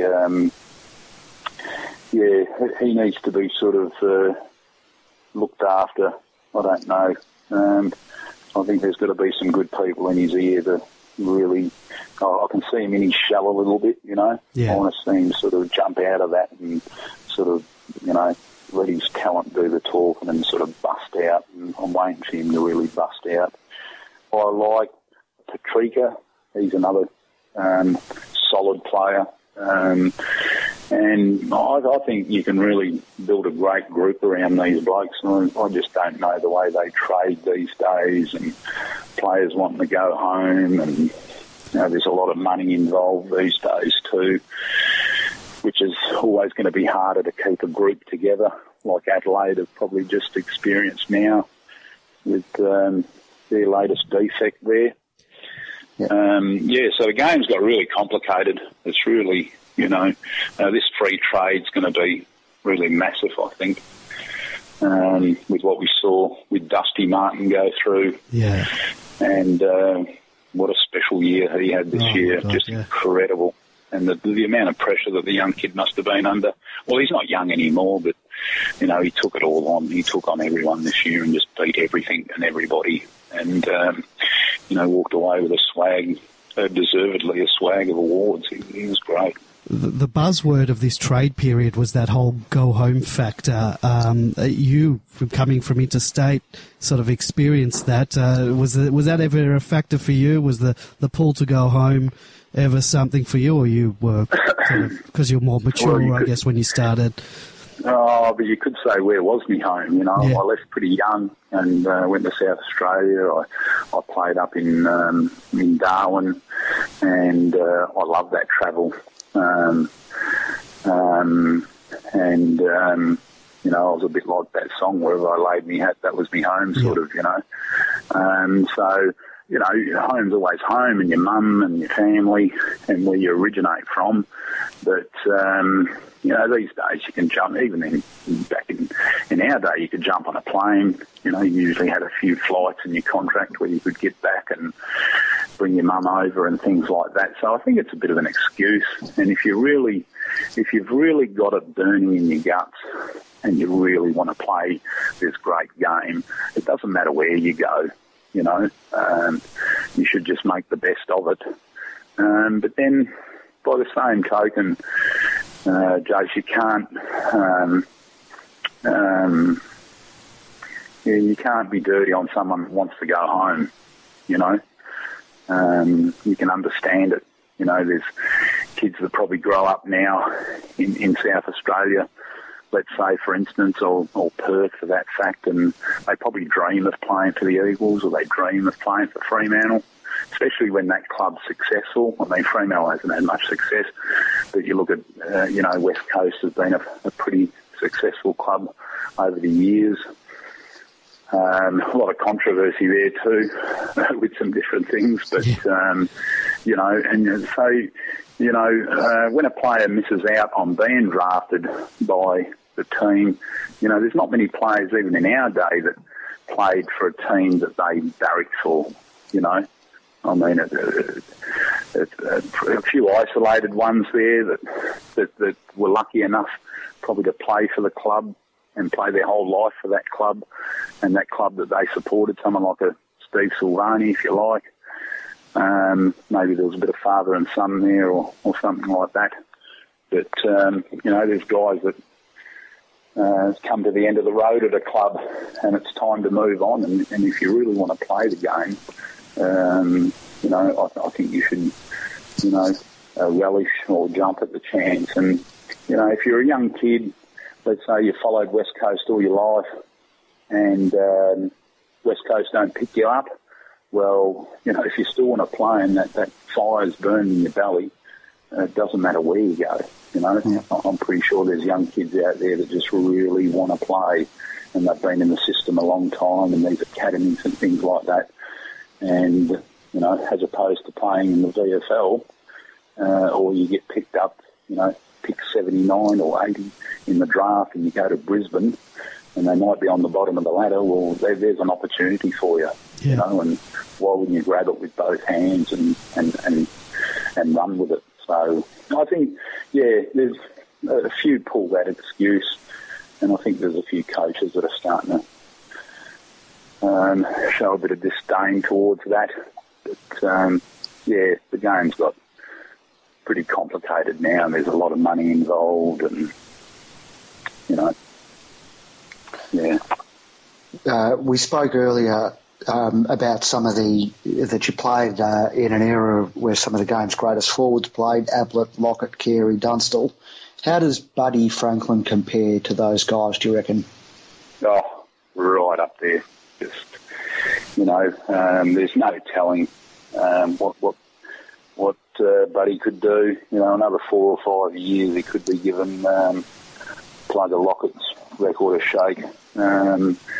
And if you had thrown him into our day, I reckon he would have been, he probably would have had more shots at goal. He would have been more focal and played more as a true full forward, if you like. And he would have kicked 1,000 goals, no doubt at all. He would have been up there with Dunstall and Lockett. I've got no delusions about that, that's for sure. And I don't know, I think the game this day demands that there's that much run and it's that quick. I can't believe some of the handballs, like they're in a phone box, and just pumping out handballs. And you look at someone like Buddy that can go up and he could play a game on the wing, and that's unheard of. I don't think you'd ever imagine Plugger or Dunstall playing on a wing, Whereas Buddy, he's that mobile that, he would have tore it apart in our day, just like he's doing today. And these days, you haven't really got a real focal point. You've got on ballers that are kicking goals. You've got small forwards that are kicking goals, and they're all popping up, and you see the goals are shared. Now, when you have a look at the results after a game, you'll see a lot of players with 2 goals, 1 goal. You might have 11 or 12 different goal kickers for the day in that one team, and you didn't see that much in our day. Buddy would have torn it up. It's just great to watch him. I love watching him. And that big raking left foot of his. Yeah. Just the entertainment plus, absolutely. And, he just seems to get stronger and stronger every year. Great to watch him. Love watching Buddy. How do you think you would adapt to the modern game, the way you played? So how do you think you'd go? if you're playing today? Yeah, I'd like to think that, with a fit body, being sort of 23 years of age like I once was, I think I was quick enough to play this game. I think I'd have to have a little bit more endurance, and I think the pre-seasons would be a bit more trickier as far as, you'd have to be a lot more mobile, and, that's what they demand of players these days, that you can, run up and play on the half-back line or go up and chase a kick up on the wing like your buddy does. The game these days, you can't just be a backman or a forward. I think you've got to have that mobility. You've got to be a utility. Like when we played, there were only probably about 3 or 4 utilities in a team. These days, you'll find 90% of the team can be called on to play anywhere. So the game has got that quick, and there's that much run involved now. But but I think ask anyone that retired that played a bit yesteryear, and I think that'll say, you'd be confident that you could compete, especially if you played at the top level back, yesteryear. You'd like to think that you could. Wouldn't it be great to be 25 again? Yeah, certainly. What about the off-field aspects of it? I know you're obviously not in Melbourne or Victoria, so you're sort of removed perhaps from the fishbowl aspect of it, but there's intense 24-hour scrutiny of players in the media these days, and every action is examined under an incredible microscope. What are your thoughts on that? You talked about the media before. It's a hell of a lot worse these days than it was back then. Yeah, media on steroids now. Yeah, the media on steroids, that's for sure. You've got so many different components now in the media, and you're 360 and before the bounce and after the bounce and over the fence and in the grandstand. Social media. All these different shows and TV channels that are dedicated to a football club. Just like over in England now, you've got Liverpool TV and Man U TV. And I think we're sort of going down that road too. But, you see a lot of guys and you shake your head when you think, they get in trouble on social media. I think if I was playing today, I'd have the same attitude towards social media as I've got now, where it's non-existent and I have nothing to do with it. And there are a lot of keyboard warriors out there that... upset a lot of people, and it's quite a big thing in society. I've got young girls growing up now, and I don't really want them playing, being involved in that sort of stuff. You see young girls committing suicide and things like that because, they haven't got the right look or they've been taunted on social media. Yeah. So I think it's a real... I think it's quite a problem. But when you see a player get in trouble and you think, well, when I went out in Melbourne, I didn't get into trouble at all. It doesn't mean I wasn't a scallywag here and there, but, I didn't do anything bad. But, I used to love getting away and escaping to the lawn and down the Bells Beach and things like that, and just getting out of the Melbourne CBD. But you've just got to be mindful that everyone now has got a camera in their pocket, and a flick of a switch, and all of a sudden, taking a photo of you and things like that. But in some way, that can be a good thing too, or it can be a deterrent as far as doing some stupid things with girls involved and things like that.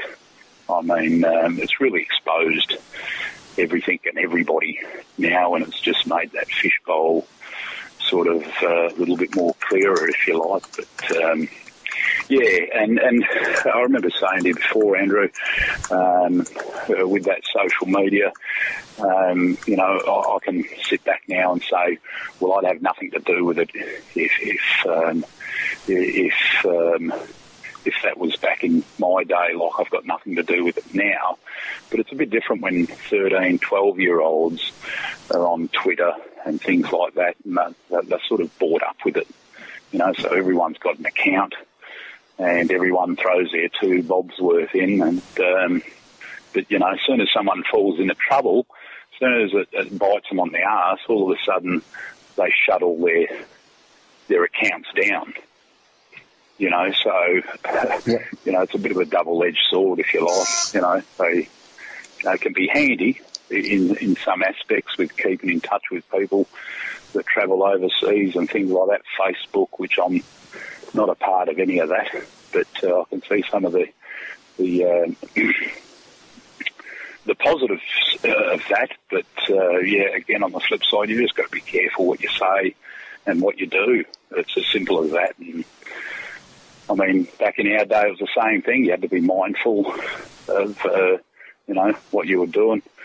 A lot of coaches used to say nothing good happens after midnight, but I had a lot of good things happen to me at 2 or 3, 4 o'clock in the morning, that's for sure. But you've just got to pick your times and be smart about it, and don't go doing anything that's going to bring yourself down or the club down, and grab someone inappropriately or respect women, that sort of stuff. And you've got no problems, I reckon. Yeah, that's good advice. Alan, I really want to thank you for joining us tonight. It's been an absolute great pleasure to talk to you, to find out what you've been up to reminisce about the old days. They were some of my favourite moments of supporting this footy club. And, you were a great part of that, sort of my teenage years of watching the D's play. And you were an absolute pleasure to watch. And I hope you can understand the love that is out there for you. Thank you for joining us tonight. Yeah, you've been very generous with your time, so I can't thank you enough. Yeah, the pleasure's been all mine, Andrew and Jason. I'm a big big fan of your little show that you've got running there. I'm sure you're going to go to bigger and better things if you're not already sitting on that now. But it's been a great pleasure to talk to you and reminisce. And I just want to say hello to all those great Melbourne fans out there. Let's hope that we can have a little bit of success in the not too distant future, or we want it straight away, don't we? Oh yeah, we do. Bugger the distant future. I didn't really like Richmond too much, even though I was a little bit on their bandwagon towards the finals there. But when I think back about the Richmond, I used to hate them, and I think we should get back to hating them. And we want to see the red and blue army out there cheering in that last day of September, and I think that'll make us all happy. But it's been great to reminisce. Would you come home for a granny? Would you come home and watch the boys if they made the big dance? Absolutely.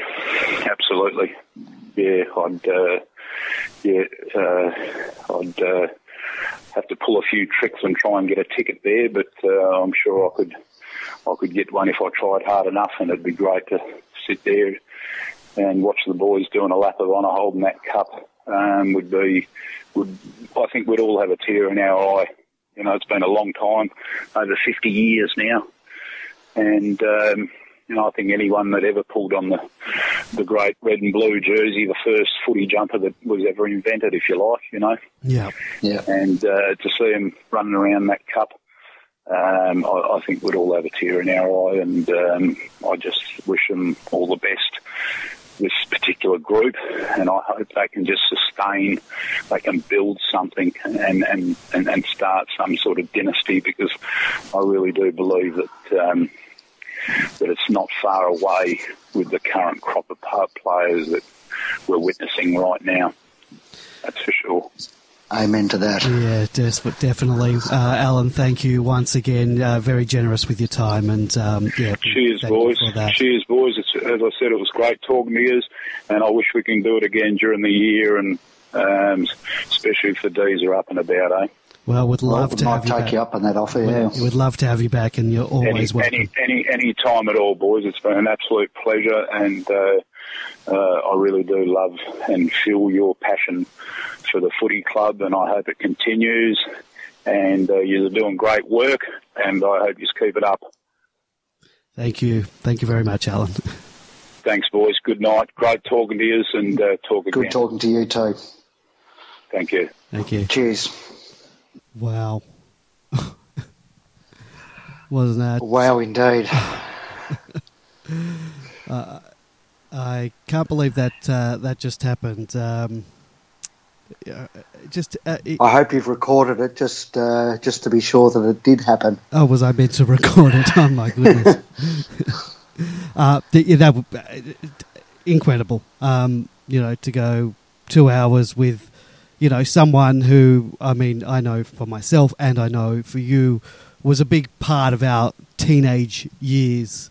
I had that guy's name on my pencil cases, on my books at school. I'm sure you did too. But his name on my locker or something. I had posters up on the wall to just speak to him and, hear what, I'm speechless. I thought his answers were superb. I mean, we didn't have to do anything. You and I hardly spoke at all because his answers were so considered and expansive and thoughtful. And he's obviously got, he joked that he hadn't read many books growing up and didn't do too well at school, but he's certainly got a great mind for the game. It was that was great. I just couldn't have gone. Couldn't have been more enlightening than it was. Yeah, and how was his memory of all the games that he played and just little things that happened within games? I mean, I can't remember things I did last week, and he had such great knowledge and insight into how he, what happened, 20 plus years ago. Look, we know some of those things inside out because we've watched them, the replay of them hundreds of times. But yeah, he's obviously still remembers most of it very vividly because, as you said, there was sort of quite a lot of detail there. But it's funny, he sort of shattered some myths, the talking over the fence to the girlfriend. Yep. But he added to others. That whole story about the Exorcist. That was incredible. Adding, as you said, a new dimension to the kissing of Glenn. So, and look, it was great that he confirmed others, such as the Puma story too. There were different versions of that story going around. I think we'd heard that he was selling the gear at the market. Yep. But there was also the story that he was giving it away in hospital, and obviously that turned out to be the case. So, what a great guy, champion footballer, and great interview too. Yeah, absolutely, and I like the fact that he left the door opened for a return, and you know what, I'll take him up on that at some point down the track. There's probably other things that would love to hear about, and it's great to see that he's still a demon as well. At heart. And I love the Clayton Oliver number 13 connection. That was great to hear as well. Yep, and you can obviously see how good a kid Clary is. And it's great to hear that he's obviously still paying attention and still following the boys. I thought it was. I hadn't heard the story. I didn't know that his father had passed away so young. Yep. Alan, was so young. So, to hear that the message, I suppose, that he had for Jesse too was, was also sort of quite Quite interesting, wasn't it? Yeah, someone mentioned in the chat room that perhaps the club should try and get him down to be a mentor to Jesse. And after hearing him talk, I'd love him to come back in some capacity because he's got a lot of knowledge that he could probably impart on the current crop of players. I might just mention quickly, if you do want to call, I'll put the phone lines open now. If you want to give us a call and give your thoughts and say whatever you want about the interview that just happened, 039016 3666. That's 039016 3666 or Demonland31 on Skype. We'll probably just be here for another couple of minutes and just be debriefing what just happened. It's interesting what you said about Jesse, because I was watching some Jesse highlights the other day, and there's a goal that he kicked against Carlton the second time around where the ball was in the air, and as he sort of began jostling for the mark, he then turned his body around. The ball bounced and he was able to evade two opponents and snap a goal. And it was very Djakovic-like. Remember, he used to be able to do that? He'd sort of fly for the mark, and then mid-air he'd sort of turn and scoot around, and leaving his opponent sort of going the wrong way. And he was so quick to turn.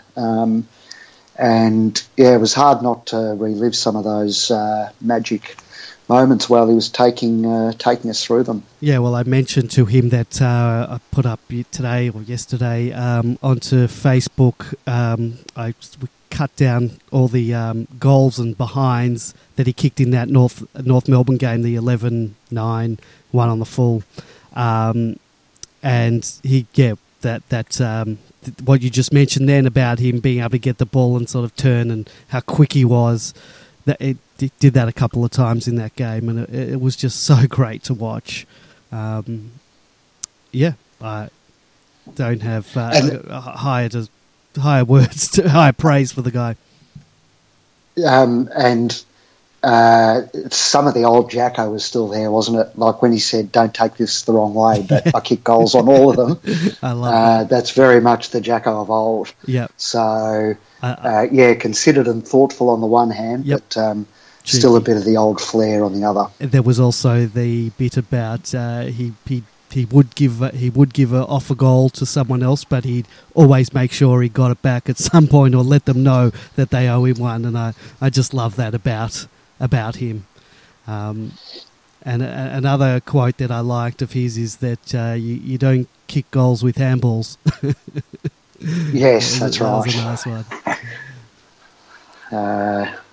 Wow, I can't believe we just spoke to Alan Djakovic for 2 hours. I know. It's, when I posted... it was worth a wait. Yeah, absolutely. When I posted on social media that we were going to be interviewing with him, it brought people out of the woodwork. He's got a lot of fans, and, I asked him in the interview, you must realise that there's a lot of people that... he probably doesn't want to hear it, but there's a lot of people that sort of worship him, and I don't know if that's because he spent so much time out of the limelight since he's retired, which is, his prerogative. He has the right to sort of fade into the background, but also because of the impact that he left on the game, in such a short time. Those, you said it during the interview, he kicked bags of 6, 7, 8, 10, 11, it doesn't happen anymore. So we've got this sort of seared into our memory from the past, and of course we're going to sort of revere him because of that. Because one, we've been starved starved of success, and just having that memory of how great he was.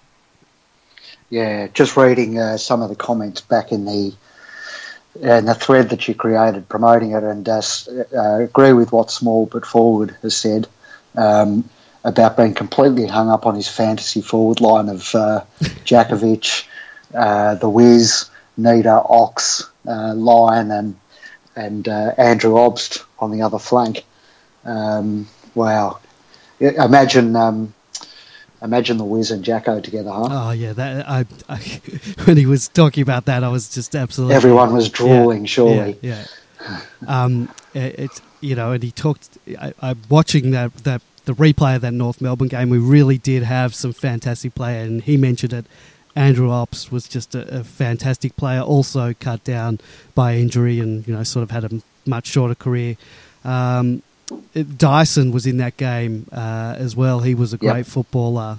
We had some great names about in those days, and it's a shame, we couldn't get a premiership in those years.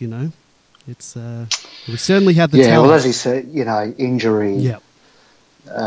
Most of those guys, apart from Nita, as he said, had just kept getting injured. So it wasn't to be, unfortunately. But a lot of wonderful highlights from those 3 years at the club.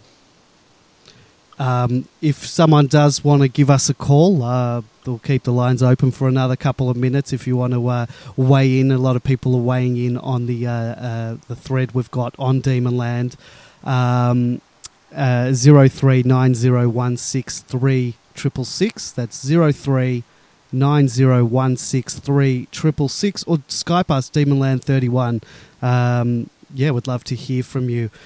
It's. A lot of people sort of saying that they're surprised at how articulate and thoughtful he was and considered in his answers, and I've got to agree. I was just blown away. Obviously a great thinker about the game too. Yep, and we do have a caller on the line. Welcome to the Alan Jakovich special Demonland podcast. Who are we talking to? Oh. You'd be talking to Colin Beasley-Bear again. Colin, how you going? Not too bad. Well done with the interview. It was definitely worth the wait. Yeah, wasn't it? What were your expectations, and were they met? Well, I made a bit of a facetious comment in the chat room that if it was a Demonlander coming on with a crap impersonation of Alan Jakovich, I'd be highly aggrieved. But as I said, it was a rather facetious comment, but definitely it actually hit a lot of the bases that I was actually hoping it'd hit. Yep. In that, as you said before, that he basically was able to remember a lot of what actually happened in all the games he played in. I guess, look, he didn't have as long a career as others, but, to remember back, how many odd years would that be now? 26 years? Yeah. To remember it in that kind of detail is just absolutely fantastic. Oh, yeah. He was really articulate too, wasn't he? Yeah, definitely, no doubt about it.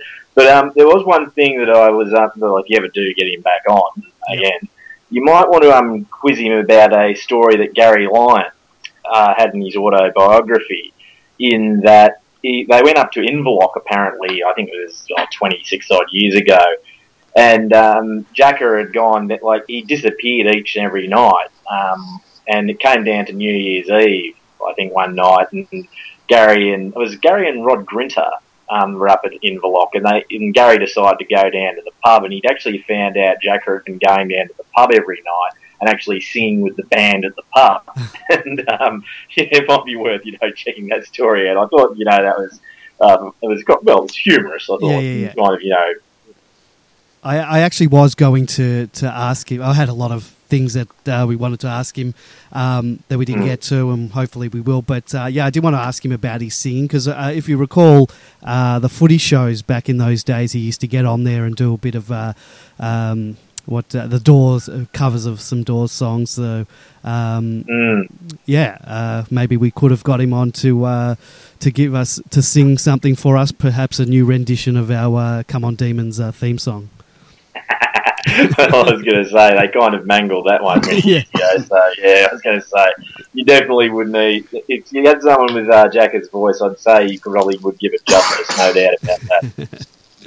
Yeah, but that was just amazing. I'd love to get him back to the club. Obviously, he's happy with his retirement and, sort of fading into the background. But, he's, it wouldn't be... I don't know. The one thing I was interested in is, how did he actually get up to the Philippines? one thing, because people was like, I guess people kind of made the assumption he was actually living in the Philippines. No. Because there was there's a thread on the Demon Land where there was a grand final function in Manila, him and Pikey, and there was photos of him, and I guess, considering there's been a scarcity of information, people just kind of assumed that he might have been living up there. But how did he actually end up there? I thought the same thing when I saw that. I thought perhaps he's living in the Philippines, but no, it's just like he was invited by the group that was putting it on.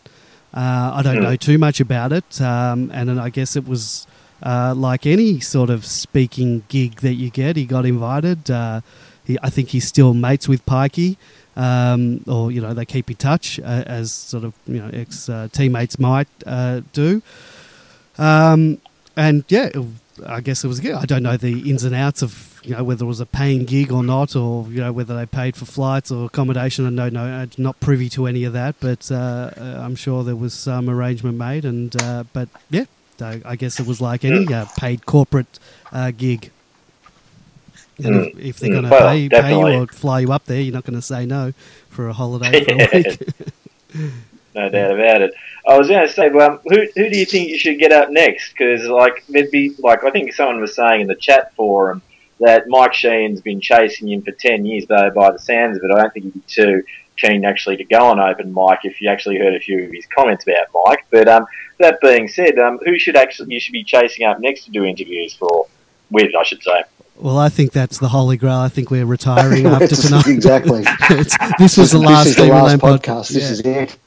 We're coming down from the mountain now. So I don't know. I've there's a lot of ex-players on social media, and it's good to have a bit of a mix between the current crop of players and reminiscing with the old crop. And there's quite a few of the old crop on social media, so I'm going to sort of reach out to a couple of them. I know there's a few other Demons podcasts that have had guys that I'm sure they've asked on social media to come on, and I'm perhaps there's a couple of them that I'd like to get. But then there's guys like I'd love to get David Schwartz, but I reckon he'd be hard to get because of his his commitments in media. Gary Lyon would be great to get on. I don't think he'd probably come on a little old podcast like ours. I don't know. There's and it's not just players we're after. We had Sophie Gaylor from the Cheer Squad on obviously one week, and Titus O'Reilly came on another week. So we're also looking for guests, who are perhaps not so obvious in terms of, or in the way that the players are, I guess. Yeah. I'll tell you who you should think of, and it's just popped into my head, Steve O'Dwyer, as far as, cult figures. I've always wondered what happened at the Big Strawberry, and I don't know what's happened to him. Yeah, look, and I was just about to say, but how would you find him? But then again, we just interviewed Alan Jakovic, so anything's possible. Yeah, I guess that's very true. But I know I get the feeling that he actually might still be in Melbourne. I think I've heard somewhere that he's still getting around the traps. But I think as far as cult figures, he'd be a bit of a get. Well, I can hear someone typing. I think that's you, Grapevine. Furiously typing, "Where is Steve O'Dwyer?" Well, if anyone can find him, I'd say that's going to be. Nash has just said get Sweeper Northey, but I do know that Sweeper Northey's still around Ballarat. Last thing I heard, because I'm originally from Ballarat, I'm in Japan now, but he was coaching Learmont not long ago. So he's still getting around there, and I actually saw him on the train actually going back to Ballarat from a Melbourne game. Yeah, I would. I would doubt I'd love to speak to him, no doubt. I doubt though that he's on social media, and that's for guys like us, that's sort of our only point of contact. To get some of these guys. I'll cut in here. Yeah, if you go, he's got a website. I think it's called Swooper Coaching or something like that. He runs his own website where he puts out videos about coaching and what have you. I'd say that'd be your best bet if you wanted to get in touch with Sweeper Northey. Well, I was going to, sweepercoach.com.au. Yeah, I that's not the exact URL, but I've seen his website, and he puts out videos about coaching and stuff like that, and drills and how to motivate players. if it's a website, he would have had an email address attached to that. So I'd say have a look there. Yeah, well, I'm on it. I'm onto it. Yeah, Chaser J is saying that now that Jeff Farmer's back in Melbourne, he's another one that's obviously somewhere near the top of the list to talk to the Wiz. Saw him at the football late in the season too. And look, we should just address one thing. Andy Nash has posted that was congratulated us on this work and says he won't even begrudge the snub this week. Not snubbed at all, Nasher. Just would have been too difficult with three people asking the questions, given that he was already mixing up the two of us. I was Jace for most of the interview, so you're getting all the credit for my fantastic questions. Yes. So, but we'll let that one slide. But Nasha, no, this sort of all came about very, very quickly as well. So, it sort of all happened very, very quickly. So I apologise for that, and please accept our apologies. And if you would like to join us, we're going to be back. We'll discuss the trades and all that. Trade week on Wednesday next week. So please, Nasha, accept our apology. Fellas, I better get going nonetheless because my wife just looked in the door. She heard me speaking English, and usually that's a sign of something strange in her eyes. So I better leave it there. But anyway, congratulations on the interview. You did a fantastic job. Thanks, mate. Appreciate it. Okay. Cheers. Hey, good on you, fellas. Night. Right. Good on you. See ya. All right. Well, it's a big night, wasn't it? It was huge. If anyone does want to jump in and call us, we'll probably just take one more, 039016 3666 or Demonland 31. But do you know what? You know what else I loved, and I didn't know, that fist pump that he used to do. He used to hold one hand like that, and then with his fist. Yep. Oh yeah, I saw it every time he kicked a goal. That he was sometimes indicating to Swooper. Yes. And sticking it right up him. Yes, there was lots of things that I know what I liked. I really liked the story of the armband as well and the significance of that. I thought that was great. That because my memory of him is having that armband on quite a lot, and yes, yep. I liked how he said he would just tell people it was a made in Darwin or a made in Adelaide or Perth or something like that, but it was often just when he needed a bit of something extra, a bit of a reminder of his old man. I really like that story. It's sort of good to hear those stories. I mean, obviously not, it's the sadness connected with his father passing away when he was younger, but it's sort of nice to hear those down-to-earth, real relatable people moments in sport. So, yeah. And as Demon Jack has just posted in the thread, one listener has already edited his Wikipedia page to mention that he's been on the Demonland podcast. So it's good to know that tonight's podcast has been entered into the official history of the universe. Great. As it is on Wikipedia. Well, and it'd be I think it would be nice as well, and not just for Demonland, but for Djakovic as well, if some of the media outlets, and I know some of the boys from SEN were listening. I was sort of had an eye on a bit of the Twitter feed just to see what people were saying, and some of those guys were out there. So it'd be, feel free to take bits from this. Credit us though. That'd be nice. But it'd be good. I think it's nice, sort of that the stuff he said about Jesse, some of the stuff he said about the current day players as well. If the Melbourne Football Club jumps onto it, that would be great. It's always good to hear those stories of past players who have something positive to say about the footy club. And 039016 3666 or Demonland 31 on Skype. I don't think I'll be able to sleep tonight. That was a great interview, and what a great bloke. He's the type of guy you'd love to have a beer with, I think. That's now on my bucket list. I ticked off the interview part now. Now it's time to grab a beer with the great man. Yeah. It's wouldn't have thought you'd get offered the chance to do that, would you? Yeah, no. I didn't think we'd be interviewing him, and we did. So I guess it's you throw something out to the universe, and it comes back to you. So we knew about the police escort, didn't we? I think we've heard that one before.